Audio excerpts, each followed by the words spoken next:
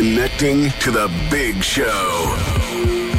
In 3, 2, 1. In school, it's just not encouraged. We're crying out for young people to do apprenticeships. What you need to do is be on my side. Every time that it happens, we have to talk about how the good men feel. They sent me on for psychiatric assessment and they said that the thing that's going to fix it is housing. We're the one for Cork and ready to talk. Can we just talk? Call 0818 96 96 96. Text or WhatsApp 083 396 96 96. Email opinion@96fm.ie. The lines are live. Let's kickstart the conversation. This is the Opinion Line with PJ Coogan On Cork's 96 FM. Oh, what a weekend. What a weekend. Where did it go? As a Munster rugby fan, that was an absolute sickener on Saturday. Incredible match. They left everything out there. Oh, what a horrible way to go out of a competition with a marvellous afternoon, and I enjoyed it in sunshine. Brilliant, brilliant sunshine. Then this morning, I put on the shorts. I decided to break out the legs for the season, and look at it. There's Sod's Law for you. It'll clear up. Good morning. 0818 96 96 96. Before we do anything today, I just want to mention at the opening of the programme that our thoughts this morning are with our former colleague and our friend Deirdre O'Shaughnessy. Dee's beloved mum, Marion, passed away at the weekend after a lengthy illness. I met Marion a number of times. She was warm, engaging, interesting and funny and full of wisdom. And she and Deirdre were very close, always supported and encouraged each other through life. Dee, if you're listening, or if any of your friends are listening, we'll pass this on. Your 96FM family is with you at this painful time. We're also thinking of your dad, Dermot, of your two boys, Marion's grandchildren, Ferdia and Oscar, and of course of Brian too. And may Marion rest in peace, and a sad weekend for the family. 0818 96 96 96. Some news breaking in the last few hours that President Joe Biden will visit Ireland in October, and that indeed he will visit Cork, or is hoping. There is great hope there that he will visit Cork. Now, the Taoiseach was interviewed with this morning on national radio and wasn't inclined to commit to it. But John Lee, who's executive editor of DMG Ireland Group, executive political editor, joins me. John, good morning. Good morning, PJ. What can you tell me, sir? Are they looking for sure at coming, or what's happening? Firstly, could I pass on my condolences to Deirdre's family as well? I know her well from dealing with her on your show and others, so sure. Wish her my best. Sorry, your question was, is this confirmed, or is it just speculated now? Oh, well, it's never speculation. The genesis of this would be in 2000, from our story's point of view, would be in 2019, I think it was now. Yeah, 2019. The same security sources that were asked to prepare for the visit of Donald Trump, they came to me then and explained to me in detail what the plans were in 6 weeks. So that was April 2019, and then 6 weeks later, Donald Trump came. Plans and arrangements were a lot more advanced then, because he had a solid date for his travel, which was to coincide with the 75th anniversary of D-Day. And if you remember, he then stayed in his hotel in Doonbeg. Yeah. I was fortunate enough to be invited to half invited to the lunch and met the president then. Those same security sources then have explained to me that they've been asked by their superiors to prepare for an October visit by Joe Biden to Ireland. And they expect the Secret Service to come in the coming few weeks to assist them in that preparation, and they'll research routes. There are less than optimistic jobs done, like assess routes for evacuating people to hospitals, that kind of thing, accommodation and everything else, with a view to coming in October. Now, the rider that hangs over all of this is Ukraine, and Joe Biden, as he still is the leader of the Western world, will have to keep an eye on that situation, to put it in a colloquial term. But if anything of huge proportions escalated there at any stage, there would be a pullback. As much for any other reason that if things got particularly bad there, and it's not as if they're not bad now, the optics of what we perceived as a homecoming visit would be questionable. Yeah. So that does govern everything. But your understanding from the security connections is that they've been asked to look at Cork. Absolutely, as the Taoiseach's home city, it would be expected that the Taoiseach's political people would want to bring him to Cork. So the three locations were Dublin, Louth, where Joe Biden has significant ancestral connections, and Cork City as well. I see. And they will confirm this when? Is that, obviously they're scoping now and Ukraine must be kept in mind, but they'll confirm when, or when would they confirm?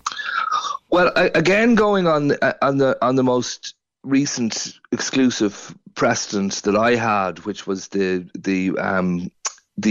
Donald Trump visit, it's late in the day for security reasons. The US presidency isn't in favour of giving big lead-ins to their trips. As far as I know, for instance, recently, after the war in Ukraine broke out, I don't think there was any advance notice of Joe Biden travelling to Europe as he did for a NATO meeting. But we're talking during the summer. Right. I'll update your show when the Secret Service arrive. I would really appreciate that, John. Just one thing. Well, they did say to me as early as next month would the Secret Service arrive to scope out facilities, and that's a big enough deal. Good. There's a significant amount of federal agents come over to start the work. And if you remember, you've been around, PJ, for a few of these visits, how the military hardware and everything that accompanies it. So it's not a small thing. It's astonishing. They bring their own cars, and it's just astonishing. I guess then, as this is happening, was he the most unlucky man in America to test positive for COVID the night before he was due to go to the Oval Office? I don't suppose Micheál will be going to the Oval Office as Taoiseach then, given that he's supposed to step down from that office in December.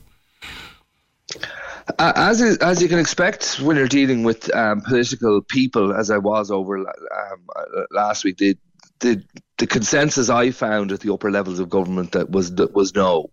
Now, people closer probably to Micheál Martin in his team are still holding out optimism for that.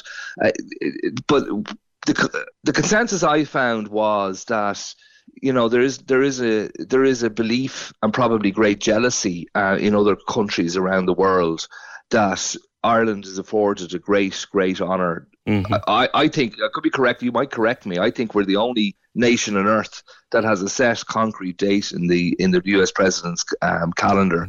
It's certainly a very short list if there are others anyway, put it that way. I think, maybe Israel get there once a year, but I don't think that it's not set in stone. So for it to happen again is unlikely. There is still a little bit of hope that maybe around UN time, the Taoiseach might be in New York and Washington in July, that perhaps they could do it then. But there isn't much optimism that could happen again. And I think we can understand that, but it's a fairly acceptable compromise if we get Joe Biden here. Yeah, I think that's how people would see it. There are political reasons in the United States for a Democratic president approaching midterm elections there, as he is in November. Sure. And they are under pressure. Poll ratings are not good, particularly for Joe Biden's vice president, Kamala Harris. And for him to appear in the home country in October is always a huge political boost for a Democratic president in particular. So there are good, pragmatic, solid reasons for him to want to do that as well. What would he do, say, in Cork? Obviously visit the Taoiseach. He's hardly going to pop out to Silver Manor and rock up to the front door for a cup of tea. But he will meet him, I suppose, in his hometown. I suppose you never know. Barack Obama visited an until then rather unheralded part of Ireland in Offaly to meet his ancestors. I'm not of the understanding that Joe Biden, and he's a classic Irish American politician, that he finds a connection in every corner of the country. I haven't heard that he's any in Cork, but I've covered a lot of these visits, and the actual practical time the feet are on the ground in the town is not often that long. If you remember, for instance, Barack Obama, I think I was discussing this with the Gardaí on Friday. I think Barack Obama didn't even stay the night when he was here. Like, I could be corrected on that because it was an ash cloud incident. Yes. So he spoke in College Green and hit the road pretty quickly, man. Yeah. It's not anything more than perhaps speech on the back of a lorry in the town, far more prestigious than that. He might want to Pat O'Connell for a pound of fish, maybe. Yeah, there'd usually be a photo opportunity with a pint. Micheál's local. He tells me during lockdown he was having pints in the back of a wall out of his summer home. So whatever Micheál's regular is. Nemo maybe, because Joe's a fan of sport. Might be a pint to be had out in Nemo watching the under-17s training or something. Very nice, Maybe, sure. All right, John, I'll leave it there because the line's starting to break up. That's John Lee from the Irish Daily Mail on Sunday. Joe Biden's advanced team are looking at Cork for the visit in October. That's what we know. And looking to see what he might do if he came here. And I know it's music to one man's ears because on Friday I was talking to Jamie Googan to mark Stuttering Awareness Day, and it's just over the weekend, Jamie, this news broke because you're trying to get Joe to come to Cork to support your cause. Good morning. Hi, PJ. How is everything going? Good. This was music to your ears. It is amazing news. We have campaigned very hard for the last 2 years, not only in Ireland, but also in America, to try and bring Joe Biden to Cork and to address the issues around stuttering, so he can reach out to the 50,000 people in Ireland who have an issue with stuttering. Yeah. The idea, it would probably be a very short visit, Jamie, a few hours at most, maybe a visit to the Taoiseach in his hometown and whatever, but you'll go wherever he wants to be and you just hope he'd meet and address you. I do think that we all kind of know that the President will be going to Louth to visit his DNA family, but we'll have to bring him to Cork to visit his stuttering family, BJ. And there is a fantastic line for the Lord Mayor, Colm Kelleher, if he ever wants to use it. You're all prepared, Jamie, and fair play to you. You're putting a lot. By the way, I don't know if I asked you, did you get an acknowledgement at all from the White House of your interest in this? Yes, we did. The invitation from a city and county united. It is in the office of the President, and it is to be considered once a confirmed visit is to be released. But as far as what they are saying is that only until there is an official statement from the White House, there is no trip confirmed. But there is acknowledgement of the invitation to President Biden, and it is an issue that is very personal to him, and we all know that he is the only world leader that can do this. Okay. Jamie, good to talk to you again. Jamie Googan, who was with me on Friday for Stuttering Awareness, is part of a kind of a coalition of people trying to invite Joe Biden to come to Cork to address the issue of stuttering. I wasn't aware, I should have been, I guess, I wasn't aware that Joe Biden had such difficulties with stuttering or a speech impediment, but that he's gotten to the point of being, he's a fairly decent orator. Now with this, I wasn't aware of that at all, that he'd overcome it. We'll see what happens. John Lee will keep us posted, but it looks like Joe Biden could be coming to Cork in October. As Kevin says, it's important to get to the homeland with the midterm elections coming up. Very important to get to the homeland. Very important to have a successful visit to the homeland in the run-up to the midterm elections. So we shall see how it goes. Katie says, I think it'd be a very normal one, something like the time the Queen visited Cork, because I'm sure these fellas have a very strange idea what ordinary life in Ireland looks like. Yeah. It'll be interesting. I wonder, would we get him into the studio? Never? Worth a try? No? 0818 96 96 96. Speaking of elections, there's a Cork woman likely to be First Minister in the North. Yes, you did hear me right. Can we just talk?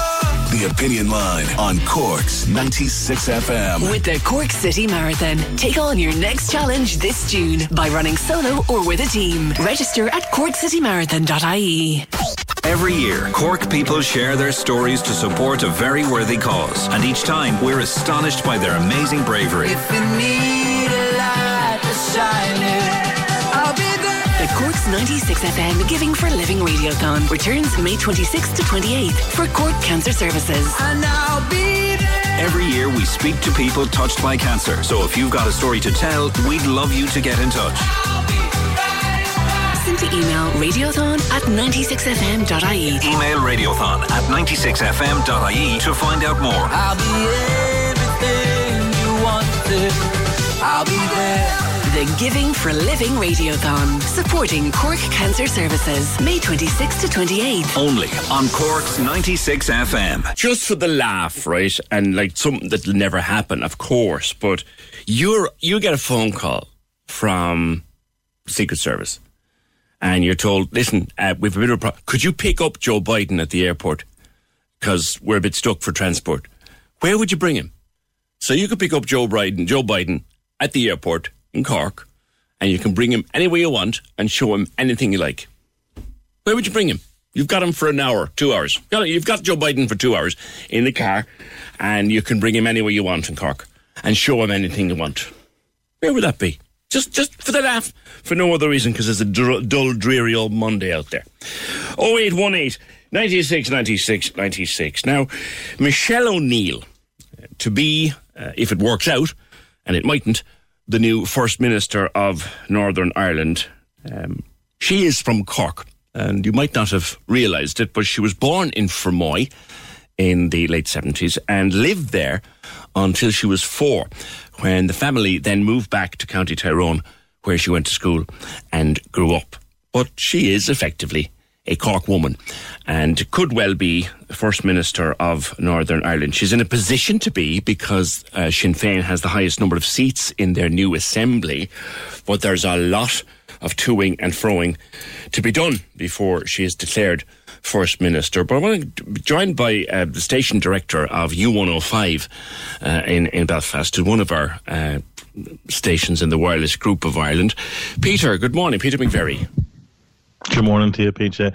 We all know that Cork unofficially run the country, but they're hoping to make it official. I think we are. On both sides of the border. Tell people about Michelle O'Neill. You know, she is this woman who is the head of Sinn Féin in the North and likely to be First Minister now if it all works out. But her Cork connections, she was born in Fermoy, but how did that come about? Yeah, well, she was down there. I think the family were working. It was in the late 70s as well, and she came from a strong Republican family. Her dad, after they came back over the border, was elected as a councillor in Dungannon, and she eventually took over his seat, and that started her political rise. She's also got connections. An uncle, Paul, of hers was the president of NORAID, and there are a few other family members and cousins who served some time, and she's also had relatives who were killed in the Troubles as well. So you know what it was like in the 70s with people moving across either side of the border, and the family ended up down there for a few years before coming back up here in the early 80s, just around the hunger strike time. There was a lot of families fled the north to get away from the Troubles in the very early days. Were her family one of those? We're not sure of the exact reasons, whether it was by choice or by design, if you like, or whether they were were forced to go because they were based around Clonoe near Dungannon is the family homestead and the family patches, not the sort of place that you would have had to leave for religious or sectarian reasons, but for whatever reason the family found themselves down in Fermoy and spent the first 4 years of Michelle's life down there. And then they moved back and she was educated in Tyrone and grew up there. But I did meet her briefly at an event in Cork a couple of years ago, and she never forgot her Cork roots, and she's quite proud of them, as she told me on that day. Just briefly, Peter, it's a very complicated process up there now. Sinn Féin have the right to the office of First Minister, but it's not going to be easy. No, and Michelle O'Neill was tweeting there just before 9 o'clock to let us know that she'd arrived at Stormont and she was looking forward to try and move things on. But it's not easy. Sinn Féin actually held on to the same number of seats in the way out of this election as they had in the way in, PJ. That's 27. Right. The DUP dropped by 3. They went from 28 to 25. One of those was a guy who went independent before the election, and then 2 seats that they lost. So that gives Sinn Féin the largest number of seats, and that gives them the right to nominate the First Minister. Historically, since 1998, it used to be, when we had the Good Friday Agreement, it was the SDLP and the Ulster Unionists that were able to nominate because they were the largest 2 parties. It has to be under what's called the mandatory coalition that was signed up to as part of the Good Friday Agreement and subsequent renegotiations of that. It must be that the largest unionist party and the largest nationalist party must nominate the first and deputy first minister in whatever order, depending on who's got the most votes, and one cannot exist without the other. The 2 roles are identical in law. There's no practical difference. Michelle O'Neill, should they get this solved in the next couple of days of the next week, which is highly unlikely, PJ, she'll have no more power next Monday than she had before the election came. It's just that symbolism of it. But the DUP at this stage are refusing to nominate because they are unhappy with the outworkings of the Northern Ireland Protocol, which came as part of Brexit. And they're holding that, if you like, as a bargaining tool against Westminster to say, you sort the protocol and then we'll go back in, but it'll be in that order. Yeah. And everybody else, most other people are saying the reverse. They've got 6 months to do this, so it ain't going to, they're in no hurry, as it were. They've got 6 months to sort something out, but still, if it doesn't look positive this week, it won't look any more positive next week. No, well, they didn't used to have 6 months. It's only legislation that the Secretary of State for Northern Ireland, Brandon Lewis, pushed through Westminster earlier this year. It used to be that they would have had about a week. Well, essentially what happens is everybody's up at Stormont today or due at Stormont today for an induction. 18 of the 90 Assembly members, PJ, are new and need to figure out how it works and need to, get their seats and show them where to sit, etc. So that's happening. Brandon Lewis is meeting each of the party leaders today as well, separately, to try and resolve that. And we've also got a meeting of all the party leaders this afternoon to try and resolve it themselves. The other complicator in there is that Jeffrey Donaldson now has got 2 seats. The DUP, double jobbing was outlawed. He's currently the Lagan Valley MP in Westminster. Yes. He's now a Lagan Valley MLA. He's got about a week to decide what to do, and that'll give us a good indication because, he'll not come back to Stormont if he thinks Stormont's not going to sit. He'll sit in Westminster, take the salary there, and argue that he can be more use in lobbying the British government on the protocol sitting over there. If he does co-opt somebody else, then that'll give us a strong indication to say the DUP don't see themselves going back in the next number of weeks. And if you're asking as a betting man, what I would say we might get it solved, but we'll not get it solved in days. It's unlikely to be weeks, and it's more likely to be months. We do have a habit, PJ, of pushing things to and beyond the deadline politically in Northern Ireland. Indeed you do. Give us a deadline, says you, and we'll take it to the limit. Peter McVerry, Station Director of our wireless partners in Northern Ireland, U105. So, Michelle O'Neill, Cork woman, in a position to become the First Minister of Northern Ireland, but it ain't going to happen this week, and it ain't going to be easy for her to do it. But still, we congratulate her on it. Although, the big story that people missed at the weekend, I think, was, Sinn Féin had a great day and are entitled to nominate to the office of First Minister as a result of their success. But actually, they only kept on the same number of seats. Their vote only went up by a small amount. The real winners over the weekend, and it has to be said, it's a win for the middle ground. So the extremes of politics, unionism and republicanism and nationalism, the alliance doubled their number of seats and doubled their vote. They were the real winners, the middle grounders. There's a message there, I think, for for politics. 0818 96 96 96. Nell says, bring Joe Biden to Blarney at the Blarney Stone. Then he might meet Jamie there. Good idea. Good idea. Anybody else? Where would you bring Joe Biden if you had 2 hours with him to bring him anywhere you want in all of County Cork? What would you show him? It's a bit of fun. 0818 96 96 96. Back to education for children with special needs next. And we're going to look into it in a little bit of depth for a while, because trying to get children into classes, trying to get places for children, trying to get the right place for the right child at the right time, it's a bit of a mess. So we're going to look into it in some detail. 0818 96 96 96. Can we just talk?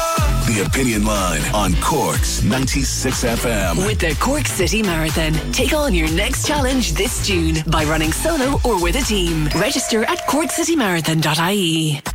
Whatever sport you support, we want you to grab that jersey and stick it on for Radiothon. Stick it on for Radiothon. If you need a light to shine it, I'll be there. The Cork's 96 FM Giving for Living Radiothon returns in May. And this year, Friday, May 27th, is Jersey Day. I'll be there. We want you to hold a Jersey Day. Hold a Jersey Day. Get together with family, friends or colleagues and wear your favourite jersey to raise funds for Cork Cancer Services. For more, see 96fm.ie.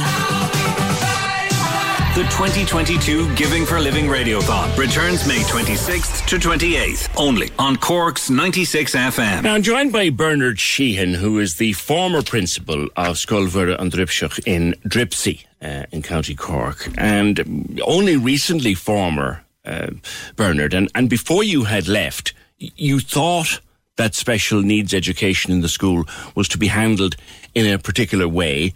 And now that's all changed and you're not a bit happy about it. Good morning. I'm not. Good morning, PJ. How are you? Good. And thank you for the introduction there. Just explain to us what the difference, what is, for people who wouldn't be, if you like, into the terminology. Explain what you thought was happening and what's going to happen. So just in 2019, Dripsey National School opened an early intervention class. Now, just in case any of your listeners don't know, PJ, that's a class for children. It's preschool children. They're aged between 3 and 5, and they have a diagnosis of autism or ASD. And the benefits of early intervention for these children being in the right setting at the right time with the right people. I've read somewhere that a year's intervention before the age of 5 is worth 2 years intervention after the age of 5. And even with lockdown and what the children missed between 19 and now, they've flourished. They've done so well by being in the right setting. So then after 2 years, the ASD class transitioned and became the EI class transitioned and became a junior ASD class. And they're doing very well. They're in junior infants now, and they're integrating into our juniors and seniors classroom. So I had permission from the senior to open a second ASD class that was planning in for an extension. But just due to the school profile, we couldn't open a second ASD class because anybody who contacted me about a second ASD class, most of the children would have been going into juniors this coming September, in which case we'd have 6 junior infants in an ASD class and 6 senior infants all integrating into the one junior and senior infant classroom with 17 children. And it wouldn't be feasible to have 12 children integrating into a mainstream class of 17. Just the numbers itself wouldn't work. So I had asked my CNO on the 3rd of December if we could open an EI class. And she told me that we could if I found the children with recommendations. Right. But she said it'd be very difficult because of the assessment of needs, COVID holding everything up, and that I wouldn't be able to find them. So in February, I made contact with a lady from a neighbour island called Anne Collin. She's an exceptional woman. And she had children who had a recommendation to go to an EI class. Mm-hmm. I contacted the parents, but she never put it in writing to me. But she did put it in writing to me that the children that were going to EI classes were now being dealt with under the AIMS model, and that there was no more EI classes to be opened. Again, for listeners who wouldn't be too familiar, what does the AIMS model mean? So the AIMS model is the access and inclusion model. It's basically that the specialist preschools that would be closed, and that a child with an ASD diagnosis would go to a creche, and that instead of having an SNA that they would have in the class, that they would have an additional AIMS funded worker. The last time that there was AIMS, as far as I know, the last time there was AIMS workers advertised for in Cork, people didn't go for the position. It's an increasing problem according to many preschools in Cork. The positions aren't permanent, the wages aren't great, and the AIMS model just doesn't seem to be working. Yeah. But I was told that they were being dealt with under the AIMS model and that there was no EI classes, so I said fair enough. Then I'm sure you're aware that there was an issue in Kilbrittain with their EI class. Indeed, and they got that sorted? They did. And I was told for that was that they were able to have an EI class because they had one in the school at the time. So while the children were changing, it was still the same EI class. So again, I accepted that. And then just before Easter, I found out that a school in East Cork was getting permission to open their first EI class. Yeah, so this is deeply frustrating. I mean, I'm delighted for that school in East Cork. I know the principal there very well. I used to work with her years ago, and it's brilliant for the parents and children that will be going to the EI class in that school in East Cork. It's fantastic for them. So I'd emailed my CNO. I asked was the position unchanged regarding EI and AIMS. I'm just looking at my notes here. I emailed her at 12:04. She replied to me at 12:09 saying the position was unchanged. Okay. Being the helpful person, we haven't had an opportunity to speak to any of the CNOs here, as you can appreciate. No. We just your own individual frustrations are audible to us here, but we haven't had an opportunity to speak to any of the CNOs. No. I emailed her, said, how come this school in East Cork are allowed open an EI class when you've told me early intervention children are now be dealt with through the AIMS model? I've emailed her many times since. Right. I've emailed her line manager. So I'm just incredibly frustrated. There's either a national policy regarding children being dealt with under AIMS, or else they can be the EI class. A class, people might think, Bernard, and you'd appreciate now, a lot of people don't understand this stuff until it's on their own doorstep, and we must appreciate that. Yes. People would say, well, isn't a class a class a class? Isn't a class a class? A place a place? It is. Now, an EI class or an ASD class, so there's the teacher and there's 2 SNAs and there's 6 children in the class. They're as I said earlier on, they're in the right setting, in the right place. The class are set up specifically for the needs of the children. They have their PECs, they have their LOV, they have their visual timetables. It's exceptionally well prepared. I was so lucky in Dripsey National School to have such fabulous staff that worked for the children, and I could see the children flourishing by being in their specialised setting.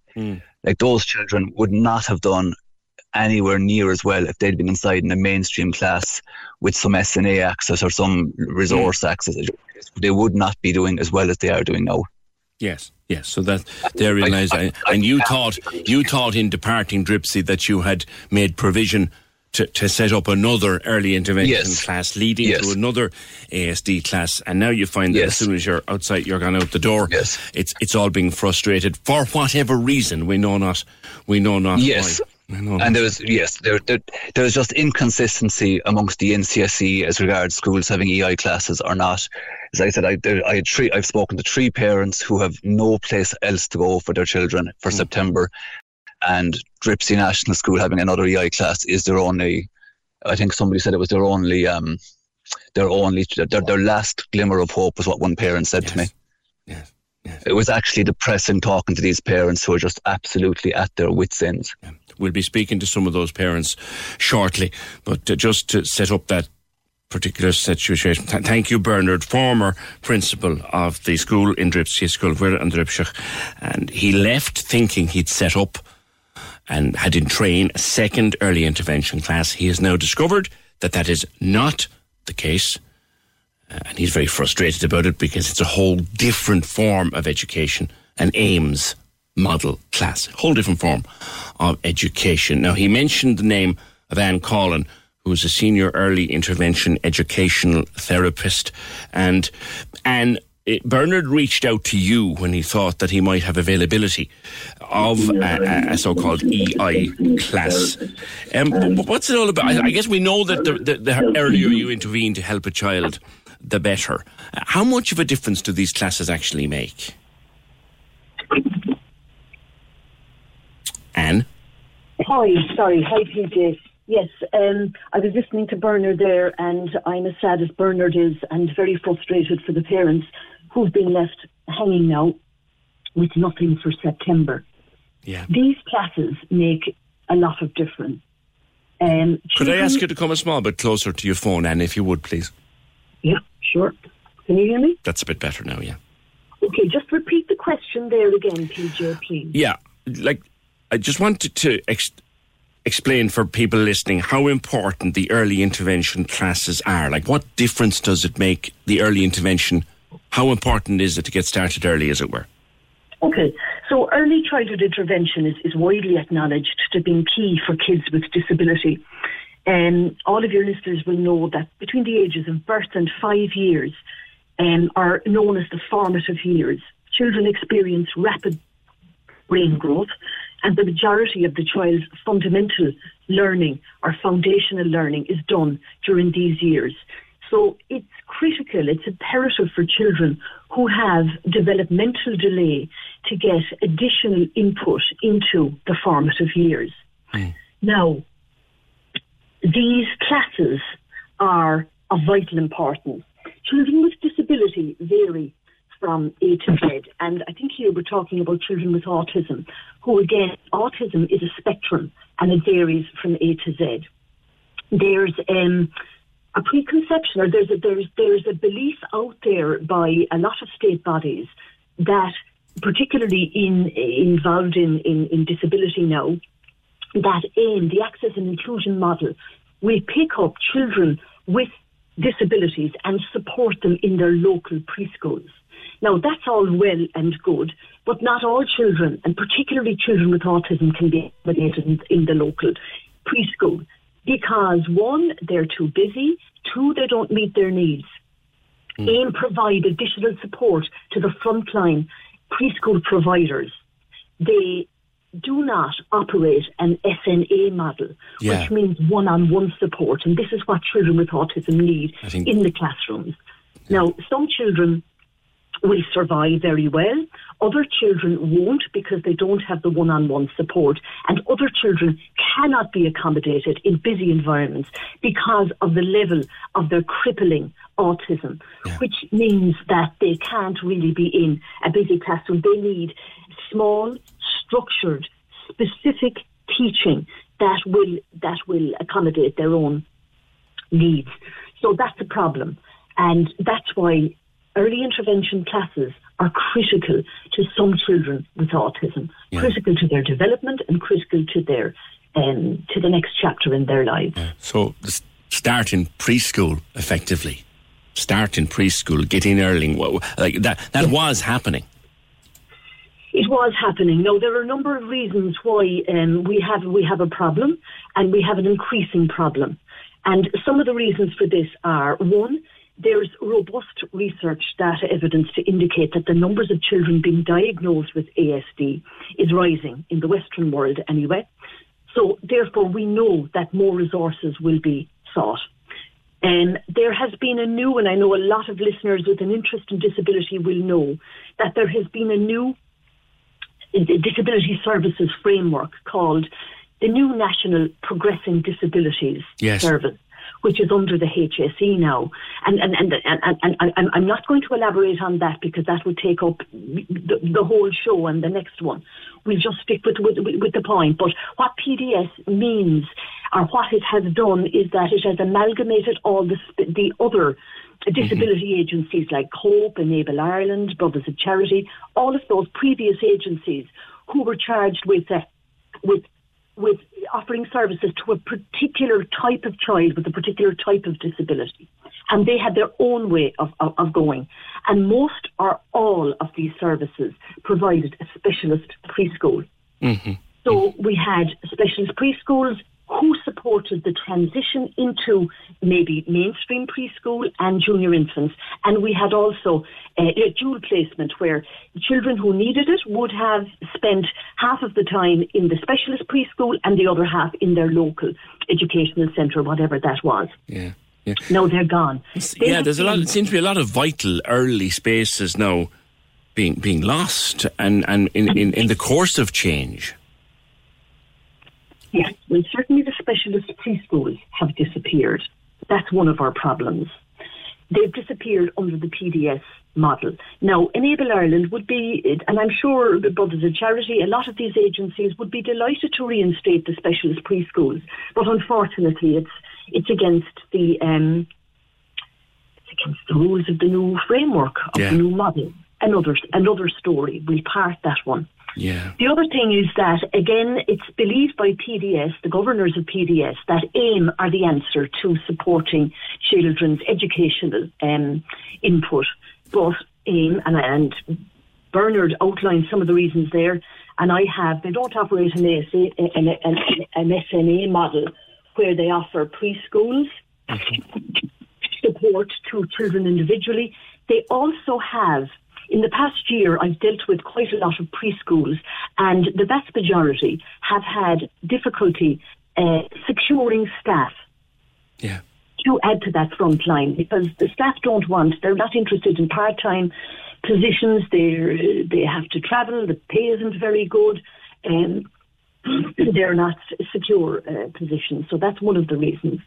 And would there be people qualified to provide the preschool, specialised preschools? Are they out there? Like, are the schools willing to have them? Are the schools willing to have the qualified people that were running the specialist preschools? Yeah. The people in the old agencies that have been absorbed into PDS have been given a new job spec, which is supporting, I suppose, in the main supporting, they're not running the specialist preschools anymore, they're supporting the children in local preschools and preschools. But the resources are very scant on the ground. These people are not able to get to the amount of children that need the service. Yeah. And the children need a little bit more than that. Some children need to be in a structured learning early intervention unit. With Quite a an high SNA. number of children need to be in the preschool, the EI unit that Bernard has been talking about. We have very, very, very few of those on the ground, with a reluctance to open new ones. We have children now without. Yeah, it's certainly very fraught, and all the various different strands are confusing. I just wanted to pass on to you from Bernard, and on behalf of all the parents, for all the work that you've done tirelessly for children with special needs, and Bernard and others, I wanted to say thank you for your work today, and take the opportunity with having you on the show to say thank you for the work that you're doing. Well, thank you very much. My passion is working with children and families. Not so much the system, I'm afraid. That's pretty frustrating, but what can we do? We're all up against systems, aren't we? There you go. Good way to finish with that. And thank you. That's Anne Collin. She's a senior early intervention educational specialist. Now, some of the children she was talking about would be children like Paula's daughter. Hi, Paula. Hi, PJ. How are you? Good. Now, you had a child who was in the early intervention class. I did. Her name is Lucy, and she's now in the ASD in the ASD school unit part of it. How difficult was it to get her into the system in the first place? It was pretty hard, to be honest. She was diagnosed at 2 with ASD, and the following year she would have been entitled to go to preschool. So, like her sister, who is 7, Lucy is 6, she wouldn't have been able to go into the mainstream preschool, with 20 other children. Even with an AIMS worker, it would have just been too much for her. Mm-hmm. So we did find it very difficult in our local area to find any early intervention preschool. There was nothing around. In the end, it was actually my friend who was a teacher who told me that Dripsy were opening up an early intervention preschool that September. So we met Bernard and Fionnuala, the teacher, in the May, and we, thank God, she got accepted in. Yeah, and she got a taxi place as well. And how did that feel to finally find something, even if she was going off in a taxi to Dripsy?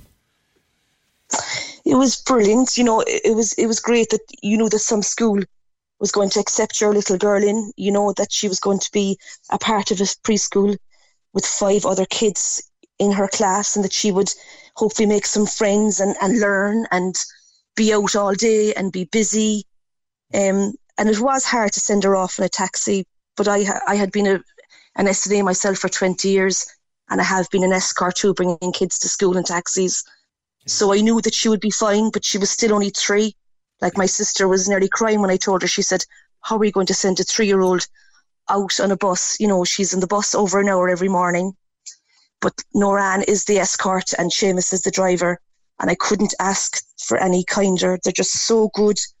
They're like an aunt and uncle to her. And they're great people. They let me know if, you know, if she's having a bad morning but mostly she doesn't. She loves going to school. And how did she do then? How did she progress? Well, she's had 2 years there, and obviously the pandemic has interrupted a lot of that too. She's come on great. I mean, the school have been amazing.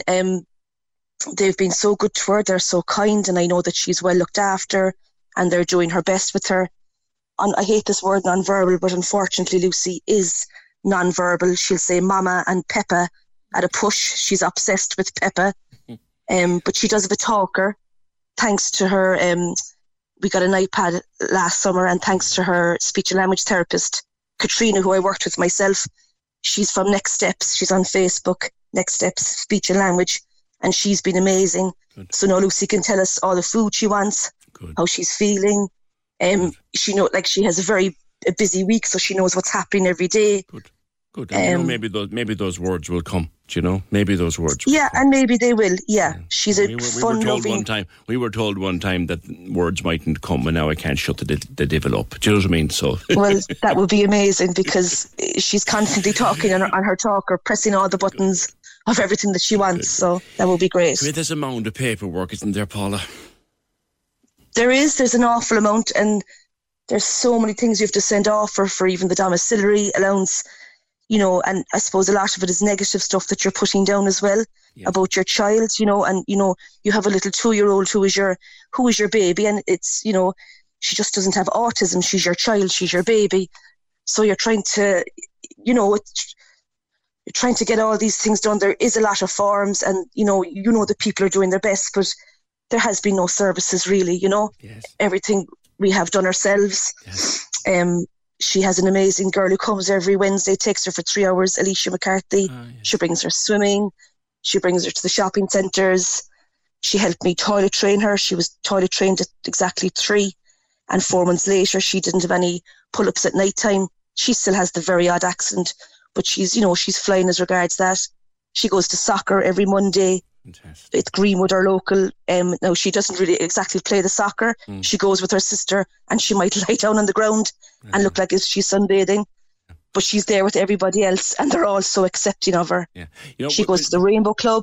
Paul, will you stay with me? Because a couple more things I want to talk to you about. I need to go and take a break for the news, and I want to talk through the whole process of getting a child into a place and how it's all changing so many times. Everything is different now for a bit. I want to come through that with you after the news and talk to 1 or 2 more people. We're just looking into this in a little bit of depth, because so many changes are presently happening in the provision of special needs education, and it's very frustrating to be stuck in the middle of it and trying to get a place and trying to get a service.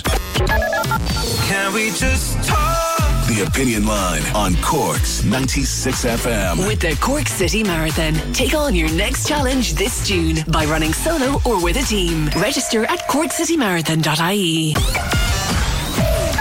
The lines are live. And we're ready to talk. Can we just talk? Call 0818 96 96 96. Text or WhatsApp 083 396 96 96. Email opinion@96fm.ie. The Opinion Line with PJ Coogan. On Cork's 96 FM.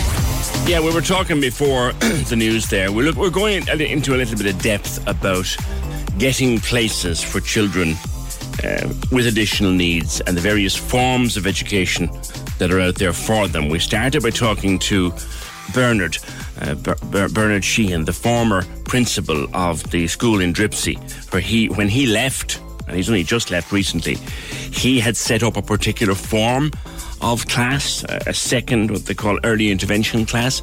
Now he's been told that early intervention class won't go ahead and it'll be another type of class, and he's not happy about that, and he's been told, he's just conflicted with what he's been told by various people. And then we're now talking, we spoke to Anne Collin, who is an early intervention educational therapist, about the importance of early intervention, of starting very early with small children.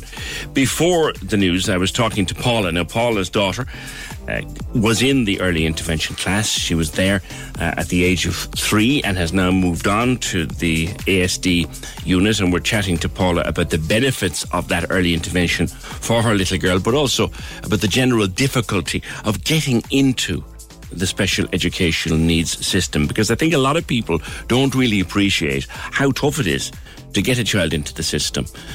It is and we were talking to Paula before the news, a mammoth amount of paperwork, Paula, deadlines, forms, different things have to be sent to different places, and you don't even have a place for your child at that stage. Hello again. Hi, PJ. Yeah, look, there's always forms. There's so much forms for all different things when it comes to autism or any child with, additional needs. If Lucy hadn't got her place in Dripsey early intervention preschool, she would have been entitled to 20 hours home tuition, which would have been someone coming into the home, into your house 3 or 4 hours a day. They're supposed to stay inside the house.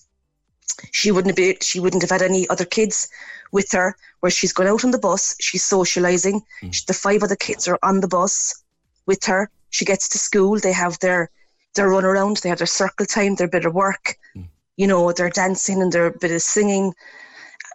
So if she didn't have early intervention, if she wasn't out in that preschool, she would be stuck at home in a room with somebody who would be trying their best, I know, but she wouldn't have been able to avail of all the fun and the socialisation that she gets out in Dripsey.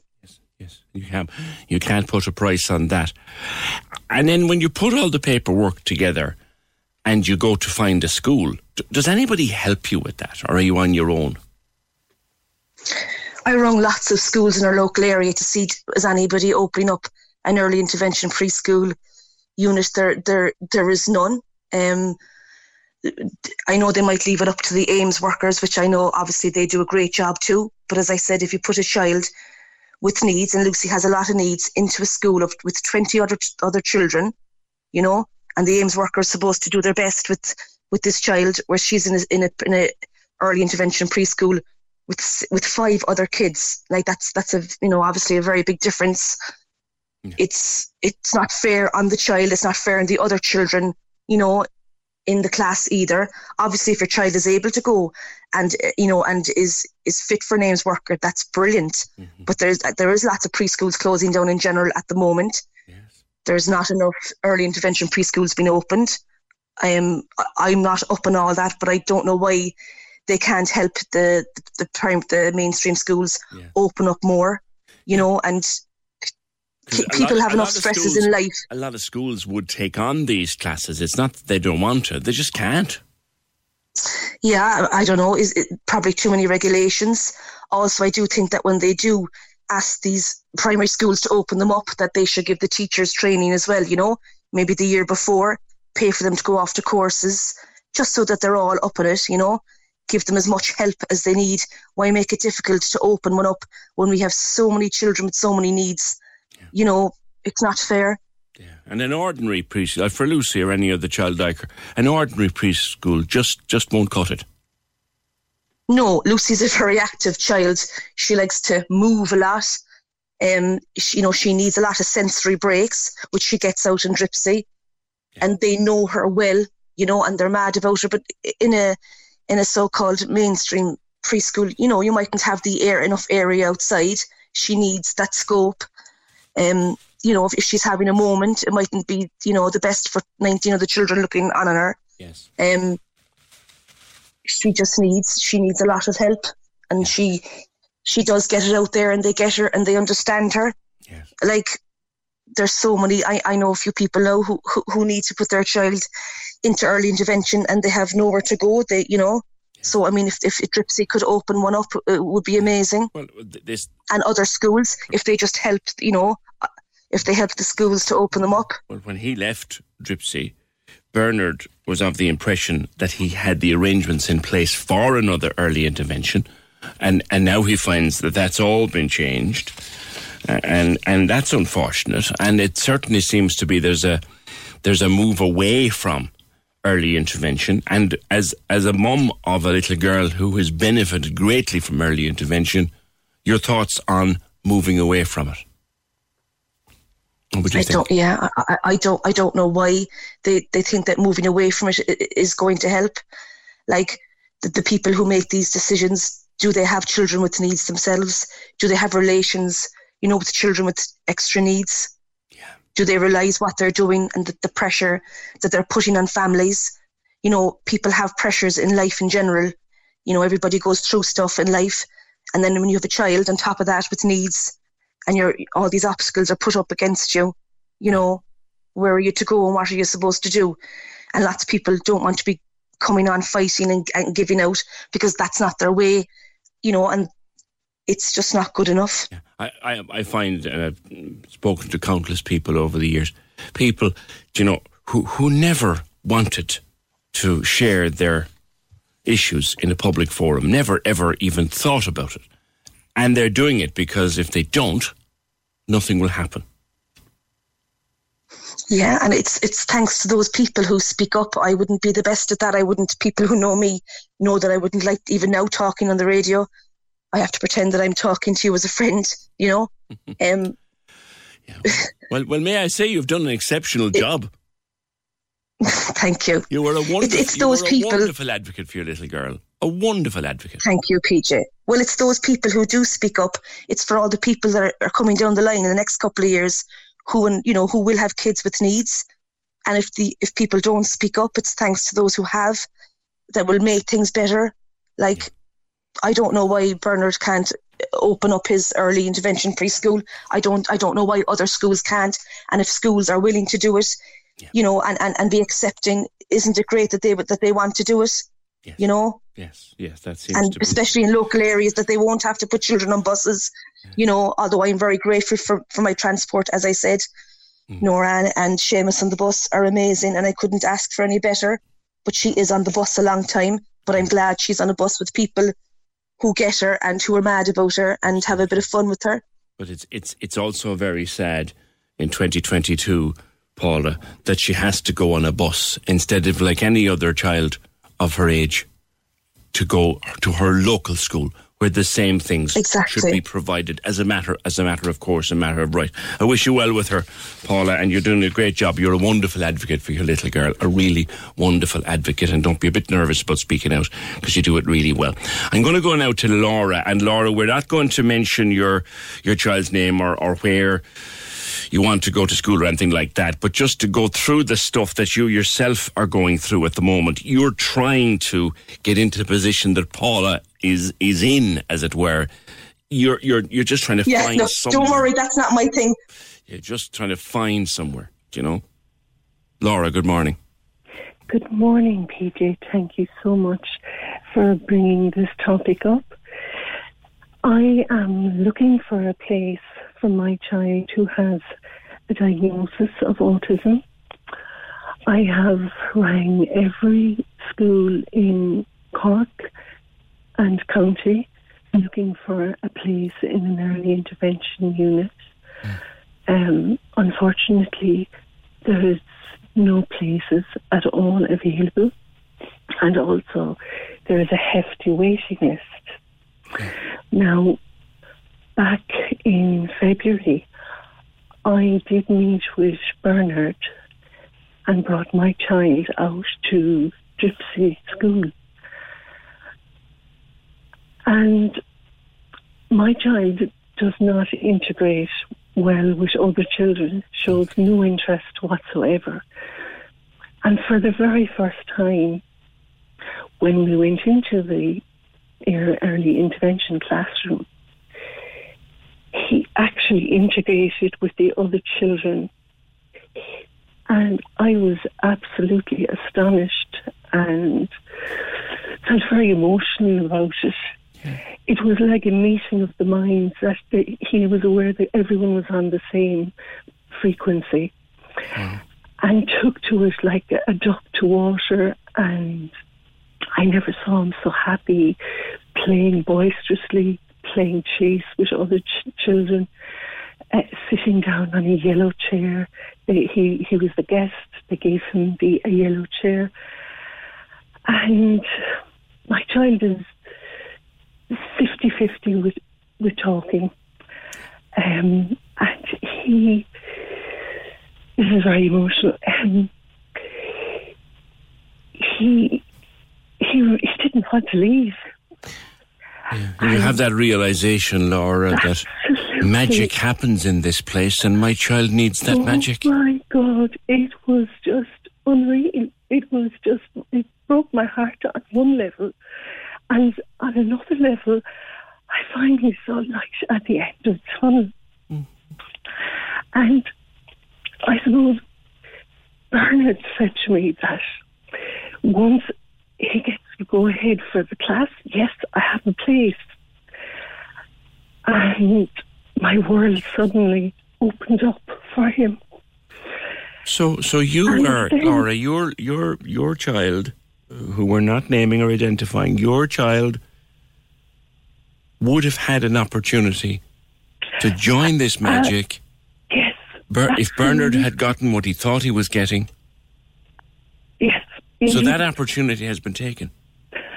My child's human right has been violated to be educated, because for whatever reason, I don't know, but as long as there is 2 children, my understanding with the Department of Education is if there is 2 children with full reports, with a diagnosis, they can open an early intervention class. Now, I myself, I've all the paperwork, I got everything into Bernard. Along with that, I know of at least 2 others that have all their paperwork in place, looking for a place in Dripsey as well. Yes. Because this was the only place. Now, I was horrified, shocked that Bernard came back to me through no fault of his own. He has fought the battle, and to tell me that Zeno is not gave him the words that Zenos have now told him that what he thought he could have, they can't have, and that's awful. That really is awful, you know. And I want to know why. I have spoken to Zeno, and she told me she would forward me stuff by email. Still waiting. I also brought up about Dripsey, and she said Dripsey will not go ahead. Yeah. Now I don't understand why. And the best of luck to other schools that, like Kilbrittain, they fought there. And I spoke to them and I covered it. Like, you were in a position where you're putting everything, you thought you had a place, you put everything together. Absolutely. And you know, my child, as I said, he's very visual. And he came home the next day. He started going through his clothes and pulled out a wine sweater. And he put it on and got his little bag, put some tux into it, a drink of water, making a little lunch, and said, bye-bye. The schools. He thought he was going back. He thought he was going back, and he kept saying to me, car. Now, it just breaks my heart, because he's still doing that to this day, and he can't understand why not. Because he got a sniff of what he could have. He got a taste of something which is so a bittersweet pill, that he could get this, and it was taken away. Yeah. Just in just the briefest of moments.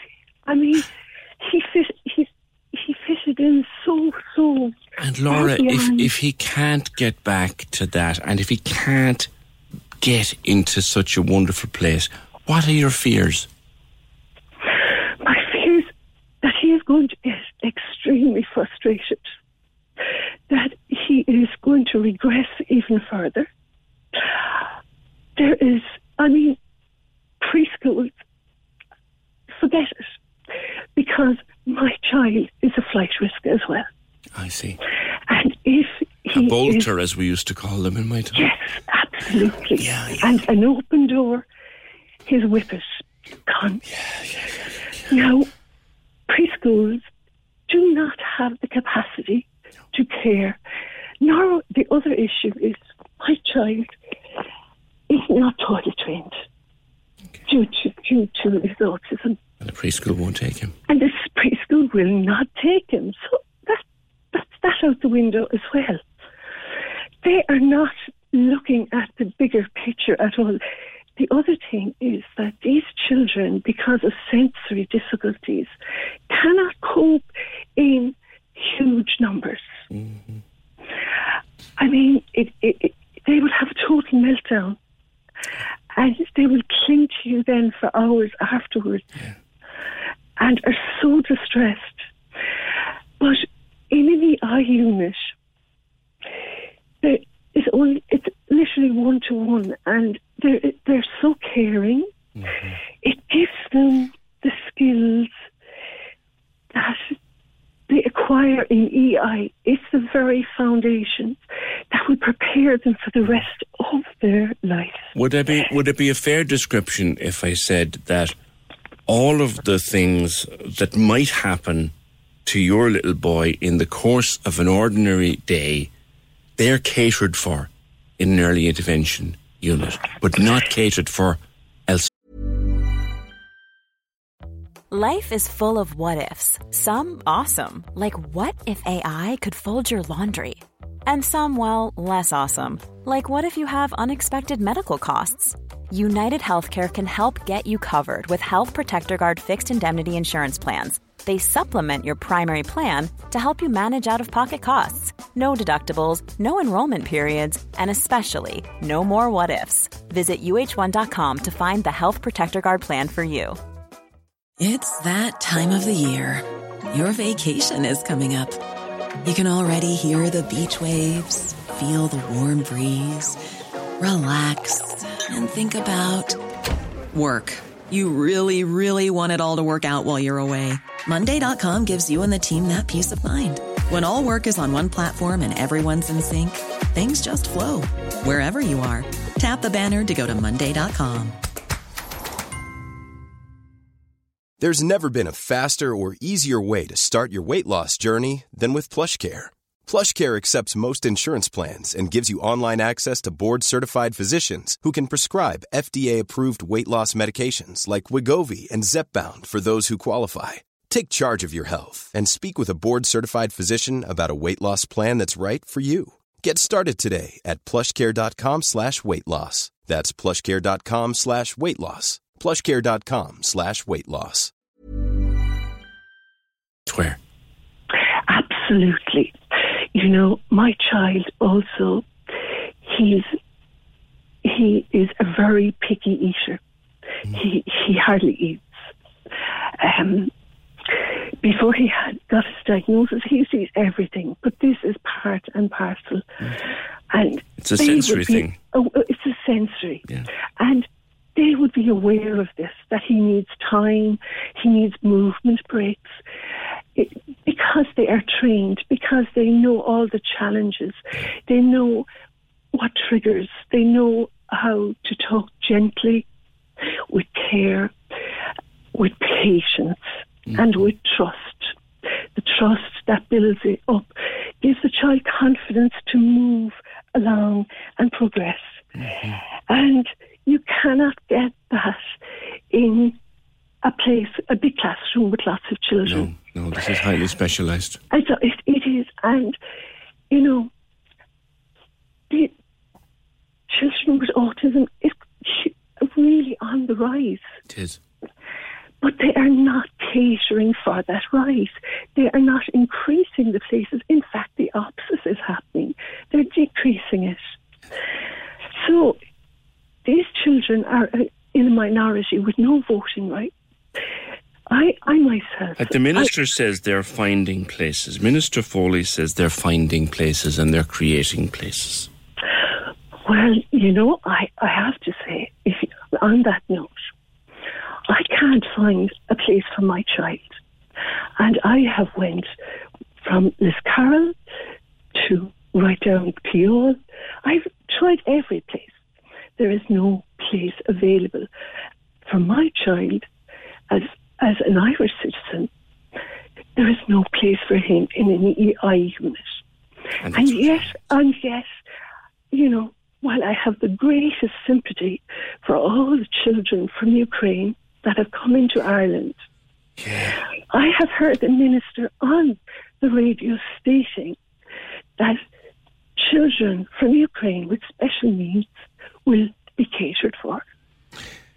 Now, how is that possible when there is not even places for the Irish children? I know. That's frustrating a lot of people. And in doing that, in saying that, you are saying not for 1 minute that the child from Ukraine shouldn't get what they need. No, I know that. I know that, Laura. I know that. How can they suddenly find these places and there's none available for my child? Now, the thing is, they can still change this. Dripsey School are willing to open an early intervention class. In fact, thought they were going to be able to. Let's be very clear about that. But they're thought still they were willing. going to be able to. They're still willing to go ahead. Just give them the word and they will do it. And that means that my child can go to the place where magic happens. And not only that, but he can also not be segregated, but he can have time with his peers. At the moment, it's like giving him a jail sentence. No other children to play with, no social interaction. You know, it's just heart-wrenching. Do you know why I'm identifying with you, Laura? Because that could have been me. We got our boy into a wonderful, wonderful place called Sunnis, where he met an extraordinary young woman called Barbara. And to this day, and he'll be 25 in October, Barbara found his voice. And that's what I had thought when Bernard said there's a place available just as long as, you know, everything goes well with the CNO saying, you know, and the CNO clearly said, I spoke to a CNO and she said to me, no EI will be going ahead in Dripsey. And you have to wonder why people can make decisions like that and what they base it on. Laura, I've contacted Josefa Madigan, Minister for Special Needs, and all I get back is emails. Senior officials are looking into this. But the time is running out. Yeah, we're in May now. We're in May now, Laura. It's the end of the school year. And if nothing happens within the next couple of weeks, my child is lost in the system, and God knows what is going to happen to him. Okay. He is going to go to a very, very dark place. And that is his human right being violated. Laura, I'm going to leave it there. And thank you for spending so much time with me. And I know that we're being very careful about identification. But this is... And I've heard this. Thank you, Laura. Put it back onto you there, Fee. I've heard stories like this. I've been listening to them for 20-something years. And it doesn't get any better. In fact, it's getting worse. Heartbreaking listening to her, says this call. The child deserves his chance. My name's Caroline Dunn. I'm listening to you about the special class. I'm living in Thurles. My boy has to travel to Nina every day. It's 40 minutes from his home. It's a disgrace there isn't more of these classes. We just wanted to delve into it in a little bit of depth this morning. Thanks for bearing with us. If it's not something that's in your life, we appreciate it. Might not be of a whole pile of interest to you, but just wanted to delve into it in a little bit of depth. Thank you, Laura. Thank you, Paula. Thank you, Bernard. And thank you, Anne. 0818 96 96 96. Can we just talk? The Opinion Line on Cork's 96 FM. With the Cork City Marathon, take on your next challenge this June by running solo or with a team. Register at corkcitymarathon.ie. Cork's 96 FM. Yeah, it's just heartbreaking to listen to parents like that. And I've been listening to them for a very long time, and they'll always have open access on this show because I know what they're going through. And it's terrible. It really is. 0818 96 96 96. If you have any particular thoughts, then I'd like to hear them. Do you hear something that came up? This is just came up apropos of nothing.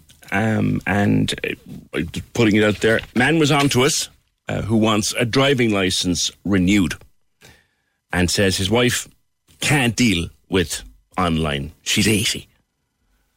And she went down to Copley Street and they wouldn't deal with her. Online only, they said.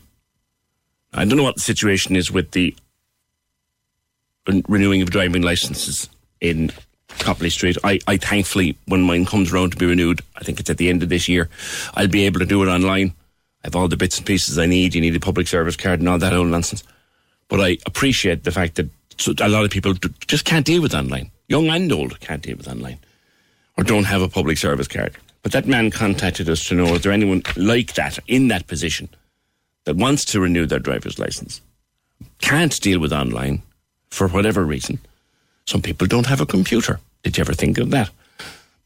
And yeah, I know there's things like internet cafes, but that intimidates some people too. But can you actually walk in and get a driver's licence and pay for it the old way? Or do you have to go online? What is the story? Thanks for that. 0818 96 96 96. A new survey says that more than half of Ireland's workforce has fallen out of love with their job. And 65% regret not chasing their dream job. Is there such a thing as a dream job? The survey was done by Matrix Recruitment, and Joanne Foley joins me to talk about it. Joanne, good morning. Good morning. Thanks for having me. Delighted. Is there such a thing as a dream job? Yes, absolutely. I think, sometimes when people think of dream jobs, they're thinking of something maybe far-reaching, like an astronaut or playing football for Real Madrid or something like that. But it doesn't have to be, something, quite so elusive. It can be, it's something much more achievable and attainable. It's a job really that you enjoy doing. So it's very different for everybody.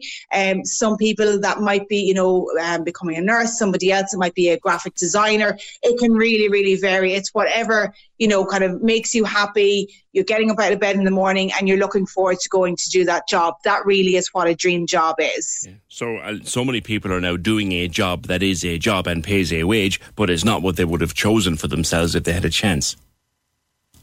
Exactly. And the interesting part of this survey really was the impact of COVID-19 and the whole pandemic that's had on people's career choices. It really has made people stop rather, and forced them to sort of evaluate where they're at and what's important to them in their lives. And they discovered, that a lot of them were feeling maybe stuck in a rut and needed that change. And then others maybe felt that they really wanted a role that offered that more flexibility, and work-life balance now really has become one of the most important things when, considering moving jobs or maybe staying where you are. Yeah. Over half of workers no longer happy in the job that they do. That's a stark finding. It is. And the thing is, it's to remember that it's never too late to change. It's never too late to do that career pivot. That you can, you may have to do some upskilling. You may have to maybe take a step back. But if you really want to go after something, it is possible. And I would say now more so than ever, the market's so buoyant at the moment. There are so many opportunities out there. It's definitely, easier to make that change. So many people left their job during the pandemic, and I take it these were people who left it by choice. Yeah, the majority of those, but almost 80%, left so voluntarily. So there was different reasons for that. About 36% said they were unhappy in their work, and then others, kind of a similar figure, were saying that it didn't provide a good work-life balance. So it's back to that again. Then others were more so due to stress-related issues, and then kind of a smaller group again then left due to concerns over contracting COVID, and then others wants to move because they were looking for a job that would allow that remote work, and then others wants to move again to become near to their family. So the pandemic really has had a big impact on people and their career decisions. You were saying earlier on, it's the belief of recruiters like yourself that, look, it's never too late to change. You can always pivot to something else. But I guess a lot of people stay in a job where they're not particularly happy, Joanne, because, look, there's a decent wage coming in out of it. I don't have all the satisfaction in the world, but guess what? I can pay my bills and I can run my home. And at a time of economic crisis like we're in right now, that they're prioritising being able to pay their bills over happiness in their work. Do you find that? To be honest, actually, what we're finding at the moment is that, obviously salary is always going to be important. As you said, people need to, to earn a decent wage, to have a certain standard of living. And obviously that's always going to be something that's important. But it's actually not, we're finding it's actually not the most important thing right now for people. That finding work-life balance seems to matter an awful lot more to people now. And I think it was during the pandemic that emerged. Absolutely. I mean, that's what people are looking for. This is probably the first, kind of piece of conversation that we're having with candidates now. They want to know, is this role, available, to be done on a remote basis? Is there a hybrid working option there? Does it need to be on site 5 days a week or whatever it is? Some jobs, obviously, have to be, on site. That's a given. But for those roles that are more office-based, that can be done from home, people are expecting a certain degree of flexibility there. And the preference really seems to be that sort of hybrid model, where perhaps you're 2 days at home, 3 days in the office, or 3 days at home and 2 days in the office. And that seems to be the kind of the emerging trend coming out of this. And that's certainly something that people are looking for. And it's something, I guess, that employers really need to consider when, the market at the moment is very much a candidate-driven market, and companies are really trying to attract and retain staff. So by offering that degree of flexibility to both, current and prospective employees, that is, providing, I suppose, a competitive edge. It's not just down to salary and benefits anymore. And perks like, the free canteen and the on-site gym and stuff like that, they rank so low right now in people's list of priorities. Would you say so to people, Joanne, that are trying to recruit for certain individuals, that if this person coming to you wants to work hybridly and the job can be done hybridly, it's in the employer's interest to set that up? Well, absolutely. I mean, we always consult with our clients, as to kind of what's happening in the market, what the trends are, kind of where the gaps are, everything like that. And I guess with, kind of the smaller companies who can make the decisions, locally, that's easier for them to maybe change their policies, stuff like that, whereas maybe with kind of the larger multinationals, some of these decisions are made, kind of head office globally and stuff like that. So that can be more difficult to change. But most companies are offering, a degree of flexibility, because it can't just be done, I guess, for one person. It has to be done across the board. So it has to be a company-wide decision at the same time. And it has to work for both the company and the employees. But it's certainly something that companies should be looking for, and to see how they can incorporate some degree of flexibility. If remote working or hybrid working isn't maybe suitable or feasible for them, then maybe something like, kind of flexible working hours. So, earlier, later, start times and finishes. That can be quite good for people. People, can allow people maybe to do a school drop-off or something like that. And that can really, people really appreciate that type of flexibility as well. Lastly, another finding was that 8 out of 10 women that you surveyed said that a lack of confidence was limiting them in pursuing a career. Yes, this was one of the more startling findings, I guess, in our survey. It was the lack of confidence that's preventing people, and in particular women, from from kind of changing a job, or maybe feeling they can't go after their dream job. And there can be various reasons for that. It could be that maybe they were passed over previously for promotion. Maybe they're aware of somebody in their current company doing the same job, but like a male on a higher pay grade, so they're aware of this gender gap. Or it could be maybe that they have taken some time out to raise their family, and now they're feeling, well, I've been out for the last maybe 5 years, and I'm I can't just expect to kind of, go after that role now. So there can be a myriad of reasons why. But yes, definitely women have that lack of confidence. And when there's a lack of confidence there like that, it can, almost become a sort of self-fulfilling prophecy, because obviously if you're not having your confidence, you're not going to perform as well, maybe, throughout the recruitment process and at interview, etc. Okay. All right, leave it there. Thank you very much. That's Joanne Foley of Matrix Recruitment. Their findings: half of workers no longer happy in their job, and certainly the work-life balance so important now, and that the pandemic, we've learned during the pandemic the importance of a work-life balance. 0818 96 96 96. Can we just talk? The Opinion Line on Cork's 96 FM. With the Cork City Marathon. Take on your next challenge this June by running solo or with a team. Register at corkcitymarathon.ie.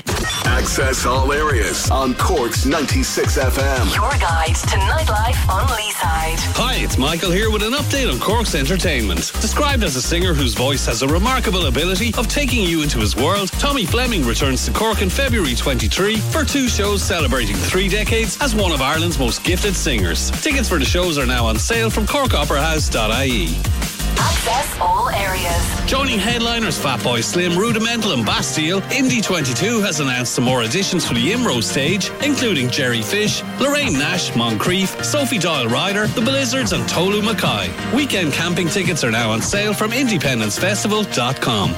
Access all areas. You can contact us here at Access All Areas if you have a show, play or exhibition or any live streaming events by emailing us on aaa@96fm.ie. Access all areas. Your guide to nightlife on Leeside. On Cork's 96 FM. Great to see so many events coming back. Marquee coming back. We had the Chamber of Commerce do the other night. We had the Simon Ball at the weekend. All the great events coming back, including the County Mayor's Charity Midsummer Ball, which is back at County Hall on the 10th of June. And Mayor of the County, Councillor Gillian Collin, joins me. Preparations in full swing, Mayor. Good morning. Good morning. And I'm very excited that we are holding a charity ball on the 10th of June. And as you say, people have a real appetite, I think, to go and to dress up and to come out and meet each other, and all in such a good cause. And 3 causes backed in this instance. I'm raising money for the Red Cross, for breakthrough cancer research, and for West Cork Women Against Violence. And really look forward to telling as I can through Mayor, that's unfortunately that is a dreadful telephone line. Whatever is going on with you there, I'd say we might come back to this maybe before 12 if you can at all, because it's just that line is just not going to hold up. Will we try it once more? You've 3 charities: Breakthrough Cancer, the Irish Red Cross, and the West Cork Women Against Violence project. Yes, indeed, yes. And these three charities are very close to my heart, and I think they're important at this particular time in history with obviously the Ukrainian crisis. Cancer has touched all of our lives at one stage or another. I think every family has been touched by cancer. And West Cork Against Violence is a great project that is working against, obviously, as it says, violence against women and gender-based violence. So on the night, we can hope for a really good, enjoyable night of the best of West Cork food and all food and drinks from all over the county of Cork, indeed, and a very glamorous night of special guests and surprise attendees. So I really would appeal to people to come out and to enjoy themselves and to join me for my Midsummer Charity Ball on the 10th of June. And your venue is the ground floor of the County Hall, which is that's innovative. You convert the whole ground floor into a ballroom. Yes. Yeah. Yes, indeed. Yes, we're using our own premise in County Hall, which again is a little bit of novelty for people, rather than maybe going to hotels or whatever the case may be. It is a little bit different, and we are going to, yes, you say, convert into a beautiful, glamorous ballroom for the night, and we look forward to welcoming all of our guests on the night. And as I say, it is assured to be a very enjoyable night, and one of these charities really deserve our support, so to keep that in mind. Indeed. Okay, Mayor, thank you for that. The line wasn't the best, but we made it work, as they say. You can find out more about that charity ball and indeed find a link to buy tickets. Now, they're quite expensive. A table of 10 is €1,000. Tickets are €100, but it's a big charity night, and corkcoco.ie is the website where you'll find out more. Can we just talk? The Opinion Line on Cork's 96 FM. With the Cork City Marathon, take on your next challenge this June by running solo or with a team. Register at corkcitymarathon.ie.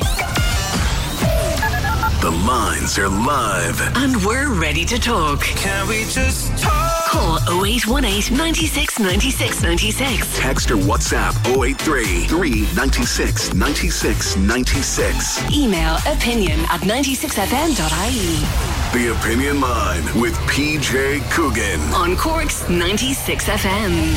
Yeah, John O'Donovan has some thoughts on the North and what happens now. And the possibility of Michelle O'Neill being First Minister, of course, for my woman, Michelle O'Neill being First Minister in Northern Ireland. But it all depends on cutting a deal with the Unionists, because they have to be able to take, or be willing to take, the Deputy First Minister position. And it's all about optics and politics and all that nonsense, really.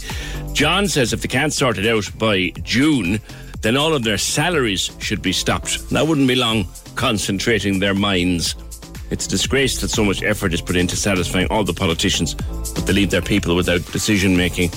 Yeah, John, it's kind of in an assembly that has not got a whole pile of power anyway, but I do see where you're coming from. They could have 6 months to sort this out, and they could be messing around for 6 months, drawing salaries. I'm not sure how much they earn up there, but it's no small money anyway.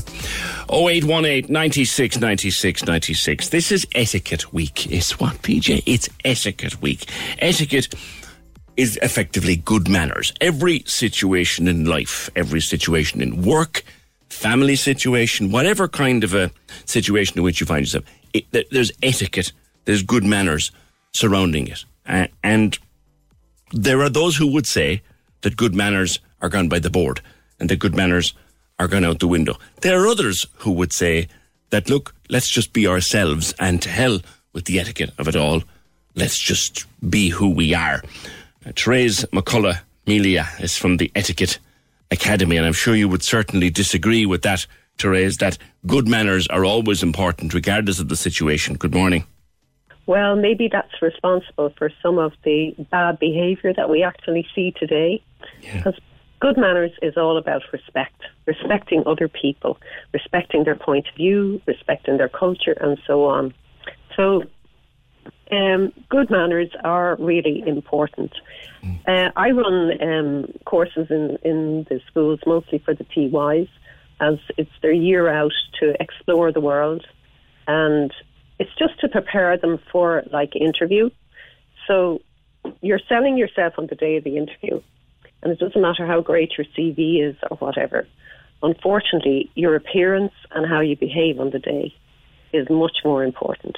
So you could have two clients or two candidates, and the two of them were equal as regards their qualifications. They've been volunteering, they're sporty, all of that. On the day, they appear not appropriately dressed for the position that they're applying for. Then we have the no eye contact, also not listening to the full question, poor handshake, and unfortunately, within 30 seconds of them entering the room, you have made up your mind whether you're going to employ them or not. Now, moving on to some might say, sorry to interrupt, which is probably etiquette as well, but not at all. Some might say, Therese, that those are desperately old-fashioned values, and that you're really not getting the quality of the person in doing the job if those matter to you. Well, you see, at the end of the day, how is that person going to behave working with others? If they're disrespectful, that they're always, shouting the odds and whatever, it's not going to make for a very pleasant work atmosphere. So it is important that people do show the respect, by turning up on the day for the interview, looking their best and putting their best foot forward. So that's where I would be coming from, because I know from sitting on interview panels myself, I would make up my mind like that. It costs so much to actually set up an interview with these people that you want to get the best person at the end of the day. And these are the little things, just even something like non-verbal communication. Somebody's there and they're saying one thing to you, but their body language is telling you something else. Then you know that you're dealing with somebody that may not be telling the truth. Yeah, or the notion that you can sense from their position, their body movement, I don't even want to be here. Exactly. Absolutely. So they're all the little things that you can pick up on. And it's how much effort they have put into preparing themselves for the day. As in, I say, they're, how they address. Appropriate to the job. They don't have to, turn up like they're going to be bank managers. If it's a job that wouldn't require that, they just dress, how would I say, sorry now, I'm just thinking of how they would just smartly dress. Yeah. Appropriately for the position that they would be looking for. Do you think that politeness and manners, outside of the interview and work situation, do you think that politeness and manners have gone out the window in a lot of other walks of life, particularly even, between friends? Your friends are entitled to good manners just like anybody else. Absolutely. Yeah, it's the total lack of respect. It's like people, they're always stuck now on their phones or their iPads or whatever. And even when they're in company, they're busy on them, checking out this and that. And the person, they're not appreciating that somebody has given their time to be in their company and they're not using it properly. Also, you would find that a lot of people don't feel that they have to be use good manners, like in social media. That's how you have all these big rows that get up. People, feeling, I can express myself. That's fine, to an extent. But you also have to use tact. And that is, not to be, even if, something is not correct. I give the example of the mother invites the school friends round and she burns the dinner. How do you tackle that? So, do you eat it? No. You just sit there and she knows, what she has done. But you don't, say you're the worst cook in the world or your mum is the worst cook in the world. You thank her for inviting you around and making a place for you at the table. So you find something positive in the negative rather than bursting out and saying, whatever you're thinking. Have we lost the filter between things you think and things you say? Absolutely. And it has come about because of social media. Also, you would find that people use social media to berate somebody. But if you met that person in person and said to them, well, what have you got to say to me now? They wouldn't have anything to say to you. They just feel that they can hide behind social media and say whatever they think. And rushing around, we're all in a hurry. We're all permanently in a hurry. And that means things like you'll bump into someone in the street and you won't even say, excuse me. Those little things are gone. Or you'll barge in the door and nearly push someone out of the way. You don't mean any harm. But it's been rude and you need to turn around and say, I'm so sorry for that. I didn't intend to do that. Exactly. Yeah, and because the person will perhaps get a bit angry that has happened to them, it's always what can be the spin-off from such behaviour. As you say, if somebody barges through a door and nearly knocks you down, you're not going to say, they're a lovely person. You're going to be absolutely so annoyed. And that can start you off. And then maybe you're in a shopping centre and you walk into the shop and you haven't settled down from the annoyance of that happening, and you almost snap at the shop assistant if she says something like, no, sorry, we don't have that. Yeah. You can end up taking it out on somebody else. Yeah. There's a tendency to sometimes blame the poor person who's conveying the information. They didn't. That's not their fault. Are there things that used to be done, or ways that we used to conduct ourselves that are gone and that you miss, Therese? A very good question. Even like you sometimes find today, like people won't use the word even as simple as please, or even, if you do something or whatever, they don't, thank you. And also, even just as simple as when you thank somebody and they say you're welcome, in a nice, upbeat way, instead of you're welcome, grudgingly.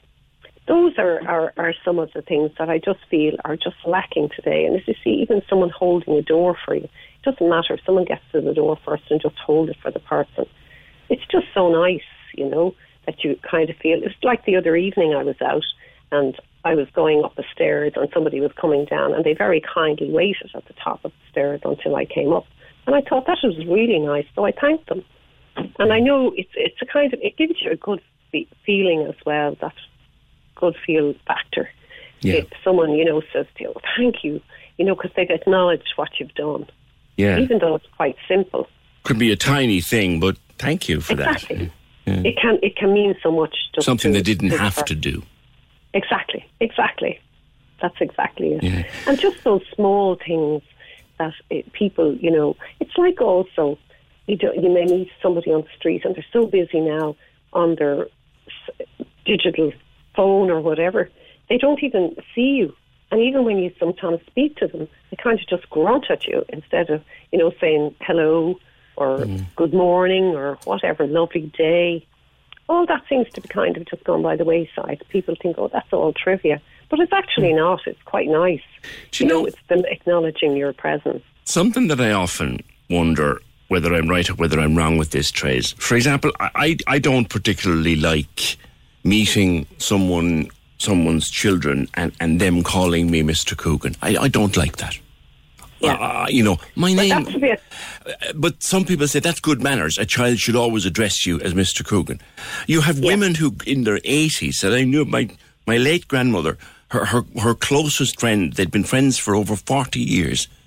They never addressed each other by their first name. Always by the Mrs. this and Mrs. that. But they were so close. That's gone. Do we miss it? Oh, yes.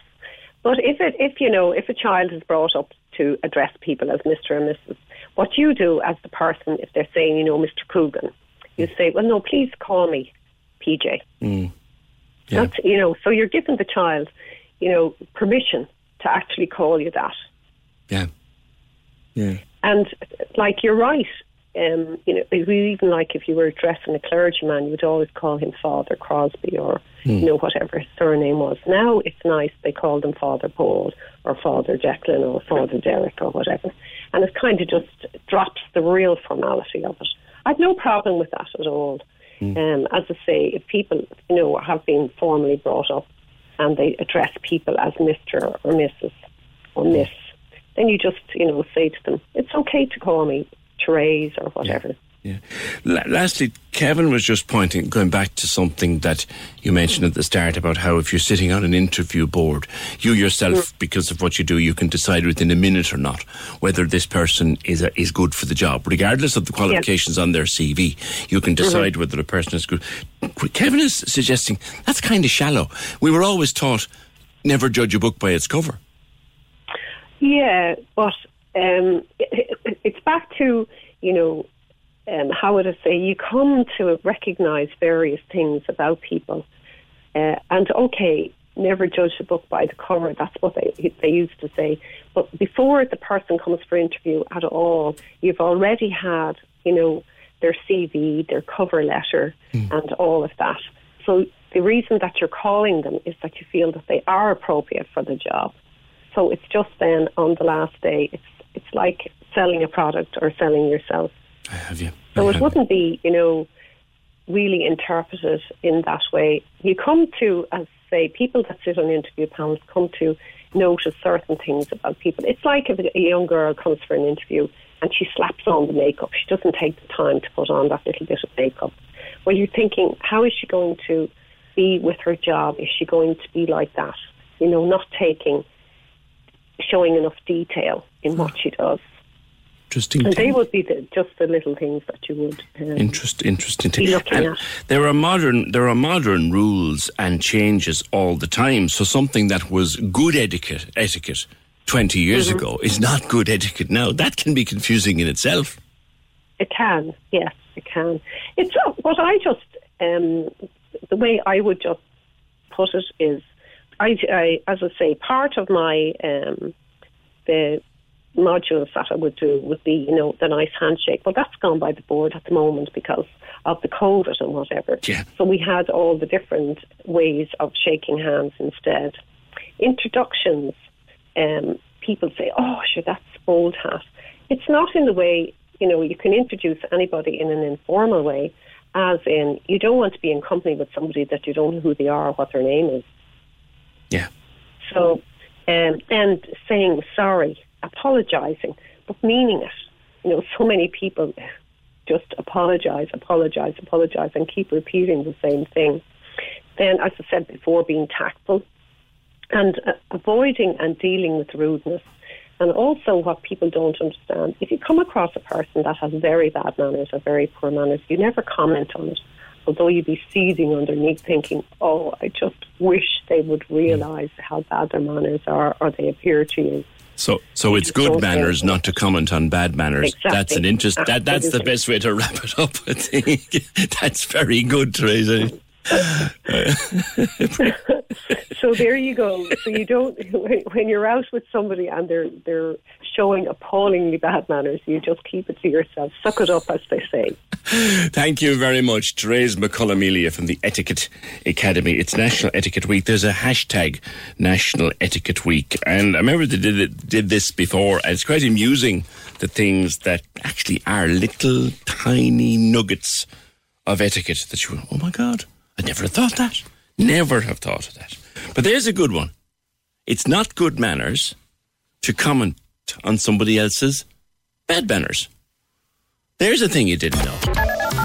Can we just talk? The Opinion Line on Cork's 96 FM. With the Cork City Marathon. Take on your next challenge this June by running solo or with a team. Register at corkcitymarathon.ie.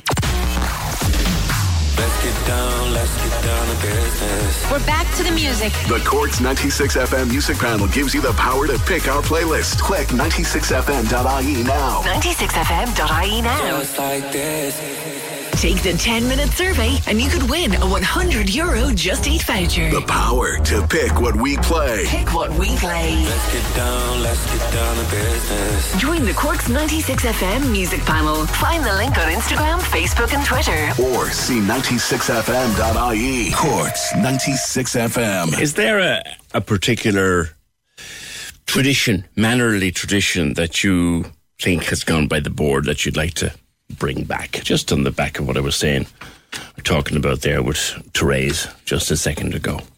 I like that last bit she left us with, that it is not good manners to point out bad manners. It's confusing though. You got to let them get away with it. I don't know. 0818 96 96 96. Just, we were asking earlier on this morning what you do with regard to if you had Joe Biden in the car for 2 hours when he came to Cork, they ring you and they say, could you ever come and collect President Biden from the airport? We've got a problem. A few bits and pieces to come in.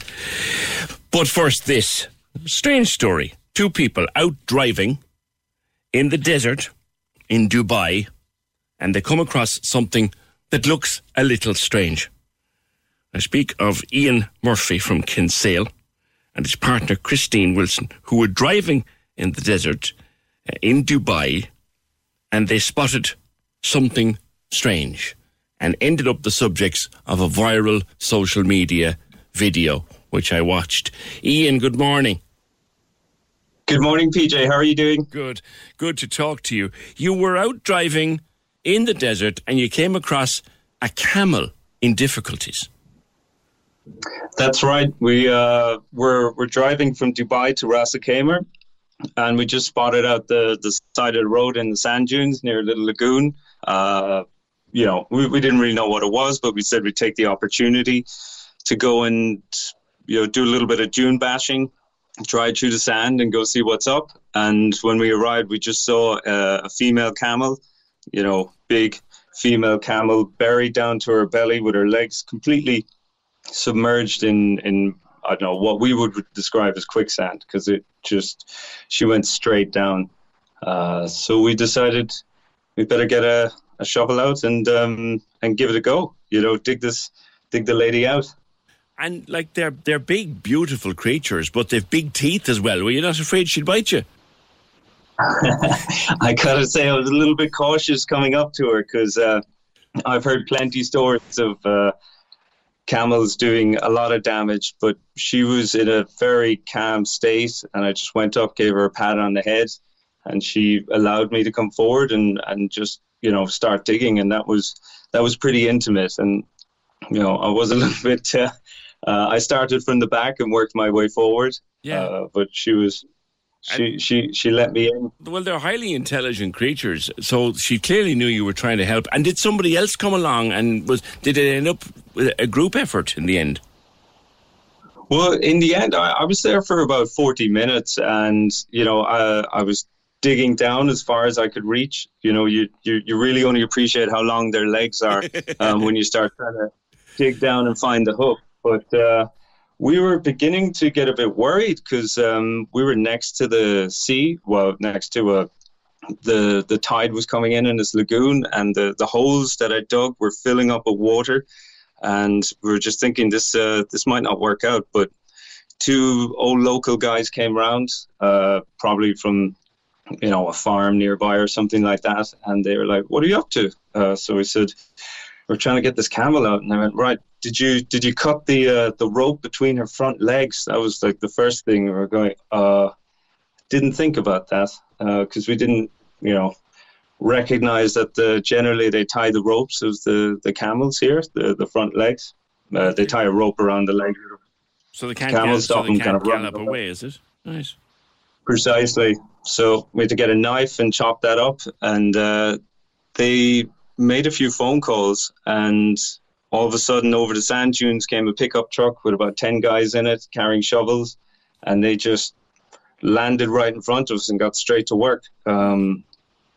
It was a pretty impressive sight, lots of screaming and shouting, as you could imagine, a couple of maybe too many cooks in the kitchen, but we dug down, and if it wasn't for them, we'd never have got her out. Right. She was okay when she got out. Then was she? Because I know they're double jointed. Had she been in a standing position or a kneeling position? They kneel a lot. Her 2 legs. Yeah, but her 2 legs went straight down. But because the front legs were tied, they were sort of in a kneeling position. So every time she then struggled, she kind of got herself further down into the sand. So when she got out, her 4 legs, she couldn't get up for probably around 15 minutes or so. So we had to stretch out her legs, and effectively she had dead legs. So I went up and I gave her I named her Stucky and gave her a little pat in the head, and then she hopped up and kind of wandered away up into the sand dunes. So, good for her. Did someone try to give you a goat to say thank you? Absolutely. Afterwards, the guys brought us back to wash up at a farm, probably about 20 minutes through the sand dunes. Just a simple small farm, and we washed up, and then they were like, "Thanks so much, take this goat," which we really wanted to do, but we only have fake grass at our place, so I don't know what it was going to eat. Ian, what are yourself and Christine doing in that part of the world in such an exotic life? I'm a filmmaker out here, so I work. I have a project coming out soon, a documentary from South Sudan. Very good. And I also have completed a script for a narrative feature film that I hope to shoot in Cork and across Ireland next year. So I'm off to Cannes next week to finalise some funding partnerships.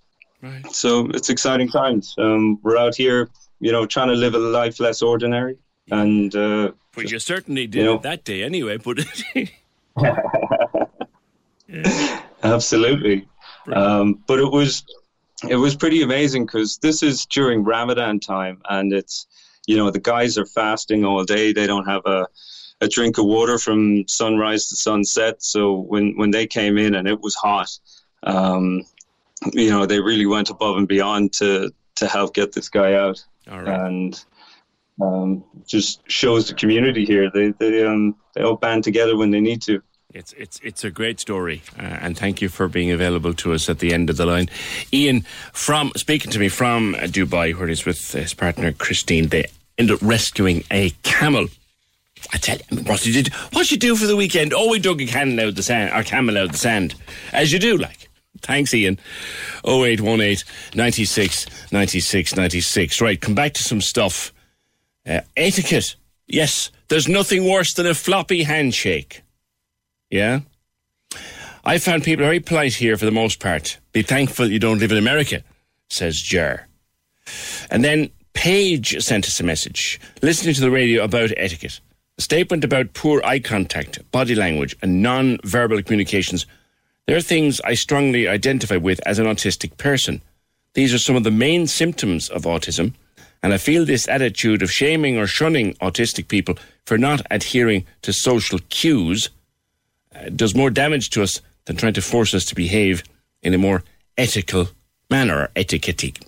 I'm sorry, Paige, I can't figure out. Etiquette-esque. I love it. Etiquette-esque. Thanks. Yeah, and I must say that did sort of jar with me a little bit about what Therese was saying, that, sometimes body language, there's a reason for it. There is a reason. Some people just can't look you in the eye, and they literally can't, but they could be brilliant at the job. Thank you. On the driver's license, you can book an appointment. Remember, I read out a message earlier on from someone. His wife wants to renew her driver's license and doesn't do online. She's not of that world. She's 80 years old. She's not of that world. And she felt that you can't just walk in and do it like you used to do it in the old time. Well, you can book an appointment. So I just checked that WhatsApp message. Licenses are a pure mess. It's a waiting list for the public service card to apply, and then a wait to get waiting again. Yeah, I had to get a public service card a few years ago because I was availing of something on the some tax rebate. It was a VAT rebate that was running at the time, and we did our kitchen up at home. We were able to get some VAT back, but I had to have a public service card to get it. So that's why I have one, and you need one to get a licence, apparently. Hi, PJ, you can book an appointment with the office in Cork and Mallow. I was in Mallow last month. I don't have that card. It's not compulsory. I was given a time slot. I waited and I was seen to. I paid with my card, photo taken, and got it in the post a week afterwards, says Mick in Ovens. Thank you for that. 0818 96 96 96. Can we just talk? The Opinion Line on Cork's 96 FM. With the Cork City Marathon, take on your next challenge this June by running solo or with a team. Register at corkcitymarathon.ie. Cork's 96 FM. We'll talk for a few minutes about a project called Crossroads. And with me to do that is Thomas Heising. I hope I have your name correctly, Thomas. You do. Thank you, PJ. Tell me about Crossroads. Tell me from the very start, what is it? Yeah, so after the murder of George Floyd over in the US here during the start of the pandemic, people got really interested in the topic of racism, even though, it's been a long-standing issue for a long time. And a lot of projects, including Crossroads, then kind of started to investigate what does racism look like, localized racism. And this aims to look at specifically racism in the LGBTQ plus community here in Cork. Okay. And you are a person of colour within that group. Yeah. Do you experience racism around the streets of Cork, Thomas? So I would have experienced small amounts, but I wouldn't have personally experienced anything in the caliber of my participants. So I interviewed 9 participants over the course of 2 or 3 months, and I was really shocked in terms of what they'd experienced, and also people who have grown up who are Irish but are of color, and the kind of discrimination and othering that they would experience, which completely sidelines my the few encounters I've had, So it was more giving them the voice and putting some research onto what is the magnitude of it. What kind of things have they experienced? So there's name calling on the street, which is surprising for a lot of people, but it does happen. There are these kind of neglect, if you can kind of say, so someone who is of color, who's Irish, would experience a lot of people were saying, oh, you're too dark to be Irish, or sure, Irish people are white, and have this, eradicating basically overriding their Irish identity. It would be workplace discrimination or other kinds of forms of discrimination in certain organizations or institutions. It happens across the board. Yeah. There's a few things that are mentioned within your campaign literature about how white people can help, how we can help. And I would have to say for myself that I would like to think that if I was ever racist, it would be accidental, entirely accidental. Would you accept, Thomas, that when people are racist, it is accidental a lot of the time? 100%. Also, because I usually make a case of saying, like, even we people of color can be discriminatory towards each other, because we all grew up in the same society that teaches us to be racializing and othering and discriminatory. So it's a way of then seeing through research like this, for instance, way of seeing, okay, how does it look like? What is the effect and what consequences does it have for our society, so that we can all then be observant and say, oh, this is what I'm doing. This is the effect that it has on other people. Because it does happen subconsciously, as you said, accidentally as well at times. Of course, there are what you call fools, who would be, the ones who you'd go in the street and then do the name calling.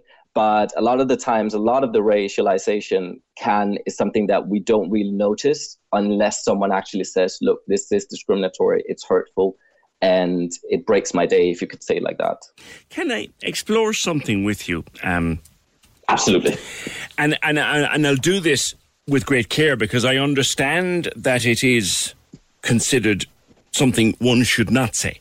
But if I were to say, your colour means nothing to me, Thomas, or I don't perceive colour. I see Thomas and all he brings to the room, and I don't see his colour. Why is that problematic for me to say? Yeah, I can definitely. So for a lot of people, of color, I would say actually all people of color in a predominantly white society, if you could say it like that, would have experienced that their color or their appearance is a factor whenever they step into a room. So when someone says that, it comes across as quite unbelievable. Now, I do get the gist of it, is that you don't particularize the fact that the person is brown or dark-skinned. Yeah. You're particularizing who the person is exactly. But saying that, it's like you spend your entire life being pointed out for your skin color, and then someone says that. It's a very hard thing to believe. I personally don't take personal offense to it, but there are some people that would be traumatized from it. And of course, it's about communication. I have to also, in certain circles, also be mindful of how I communicate to other people. Sure. For instance, if I'm not, so it's a matter of language, it's a matter of talking, it's a matter of communication and finding out, as you did there, asking me a question, hey, what effect does this sentence have on you when I say it? Yeah, to me, I would see Thomas and talk to Thomas, and I take no account of the colour of Thomas's skin. But that, I would be surprised if some people would find that offensive. But if they do, they do. And that brings us to the other question: like, how can us white people, for want of a better expression, how can we help? How can we understand and be allies, as the word goes nowadays?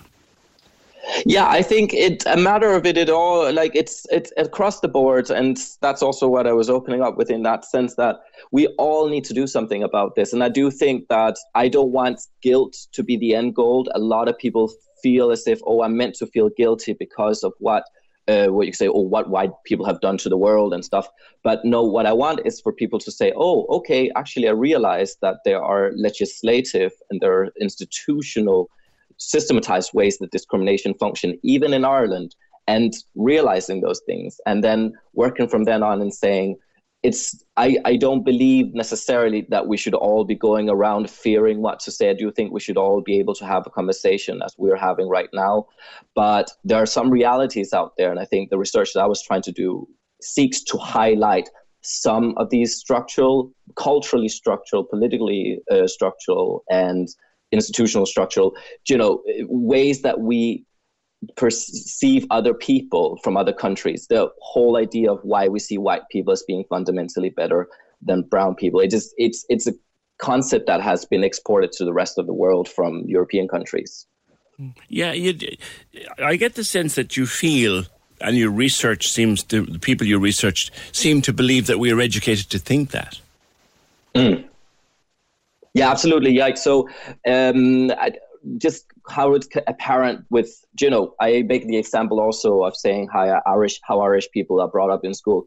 You are taught in Irish school that you have been at the receiving end of various forms of discriminatory structures, and even conflicts, going from the famine to the landlord wars to the independence, to War of Independence, to the Troubles. There's always been a narrative of struggle, and that feeds into a child growing up as well. The same way how in a lot of European countries, we would teach children that Africans and most tropical countries would have been subjected to colonialism, and that builds into the mentality. So one thing is, of course, the historical accounts of things, but another thing is also how do we then build on that legacy and say, no, that's not all there is to these countries, for instance. So that's a way of, through education, informing racialization, informing ideas of white being better than black or brown, for instance. Okay.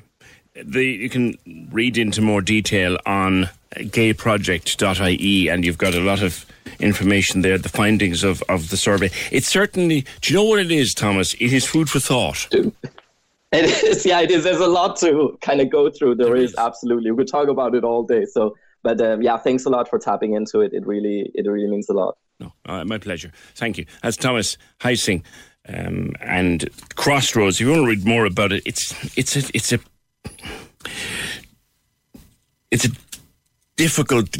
a delicate conversation, because you've got to be so conscious that you could inadvertently offend somebody, and one would never want to do that. And there's a lot of reading in there, so I'd encourage you to take a look. Gayproject.ie, and you'll find Crossroads. It's just a way of, I guess, being better neighbours and friends in a changing Ireland. 0818 96 96 96. The Radiothon, I think, did I tell you at 9 o'clock? I don't think I did. I just did we are really in serious countdown mode now. It's 16 days to the start of the Giving for Living Radiothon. 16 days. And we're raising funds for Cork Cancer Services, and once again we need your help. I want you to organise a coffee break, do it at work, do it at home, get a change collector box, wear your jersey to work. We have a big jersey day, so to work, to school, wherever you want to wear your jersey, Friday, March 27th. Doesn't matter what jersey it is, just wear one, to school, to work, to the office, wherever. And you can get onto 96fm.ie and sign up for a fundraising pack. All the information is there, and we look forward, with bated breath as it were, to the start of the Cork's 96FM Giving for Living Radiothon, May 26th to 28th, only on Cork's 96FM, 16 days from now. PJ, my dad, Jim Murphy, and myself, Angela, would bring Joe Biden to the Passage West Maritime Museum, then on to Ferry Point in Glenbrook, where Joe Biden's ancestors left from. Oh, really? Of course, they never miss an opportunity to plug the lovely museum in Passage West. Morning, PJ. I'm 10 minutes from the airport. I collect Joe, bring him to my home, have a cuppa. His security will come back later and pick him up and get clearance from me. Never mind the Blarney Stone. I've swallowed a piece of it. Thanks as always, says Bear. And Jerry and Grange, I love this. This is the message of the day. I would bring Joe Biden ziplining in Farron Woods. Nice one, Jerry. 0818, that's the best one. I'd bring him ziplining in Farron Woods. He's nearly 80, for goodness sake. I'd bring him ziplining in Farron Woods. 0818 96 96 96. There's a musical coming to town this week that has been just crushing it all over the UK and has embarked on a sellout tour of Ireland. And it stars one of the stars of one of my all-time favourite comedy shows. I picked up on Benidorm way late to the table. I picked up on it actually early in lockdown on Netflix. I just said, for the sheer hell of it, I'll watch this. And I was wondering, like, how stupid is this? How mad and daft is it? Ran for 10 series, and it turned out to be one of my favourite shows of all time. And Chrissy Rock, who played Janie. Hiya, Chrissy. Hiya, PJ. Are you okay? I used to love her. I used to absolutely love her. And I used to think, if any place I ever went to on holidays, I wanted Janie behind the counter, because she didn't give a damn. She didn't give a damn. No. I'll talk about menopause in just a sec, Chrissy, but what was it about Benidorm? Like, it should never have survived the first 6 episodes. It was so... I know, but it was so real to life for Benidorm, though, wasn't it? We've all seen him. We've all been there. We've all sat at a pool going, who are these people? I know. And when I came back when I come out of the shadows and come, and I said, actually, I missed all the beer bellies and the tattoos, and that was just the women. Oh my God's sake, some of the characters, like Kenneth and all the great characters. But Chrissy, after Benidorm, there's life after television. And tell me about this musical show. Am I allowed in as a fella?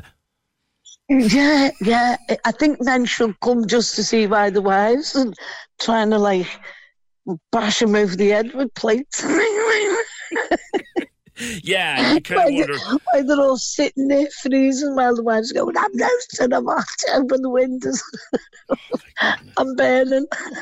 Yeah, I mean, it's not a funny part of anybody's life. No, it isn't, because go on. It's everywhere now. It's really becoming where people are being allowed to come off work because they get all nervous and they're crying and they don't feel well. And I mean, years ago, women like us, menopausal women, were probably burnt at the stake. And now we've got aisles and aisles of shampoo, women's products to stop you from having menopause. Oh, have you got the menopause? Use the shampoo. You still don't work. And it's all in the news as well, because there's a shortage of meds and all this kind of stuff. But I guess it's such an identifiable show. Yeah, it is, and it's the 4 of us are playing for the. There's movie star, soap star, housewife, and she comes along with her husband's ashes. She takes them everywhere with her, and he's been dead 5 years, and she doesn't know how to let go of him. And there's me, Earth Mother, who's thinks she's very calm and very zen, and her husband keeps phoning her up on this cruise. And then you've got a power woman who's worked all her life, and she said, I could run a multi-million-pound business, but I couldn't run an egg and spoon race. And how sad now her life. A son now, he's got married, and she's become invisible, to him. It's about friendship, and it's really, all these, isn't it? And yeah. And these friends come together after 5 years, and they're discussing how their lives are. And it's a musical, and these... I mean, Nikki French was in the Eurovision Song Contest. Right. Rebecca Wheatley is fabulous. Fabulous voice. She was in Casualty. That's right. And then you've got Susie Fenwick. She's been in Cats, Les Mis, all the West End musicals. Yeah. And there's me. I've never been in a school choir. Benidorm. I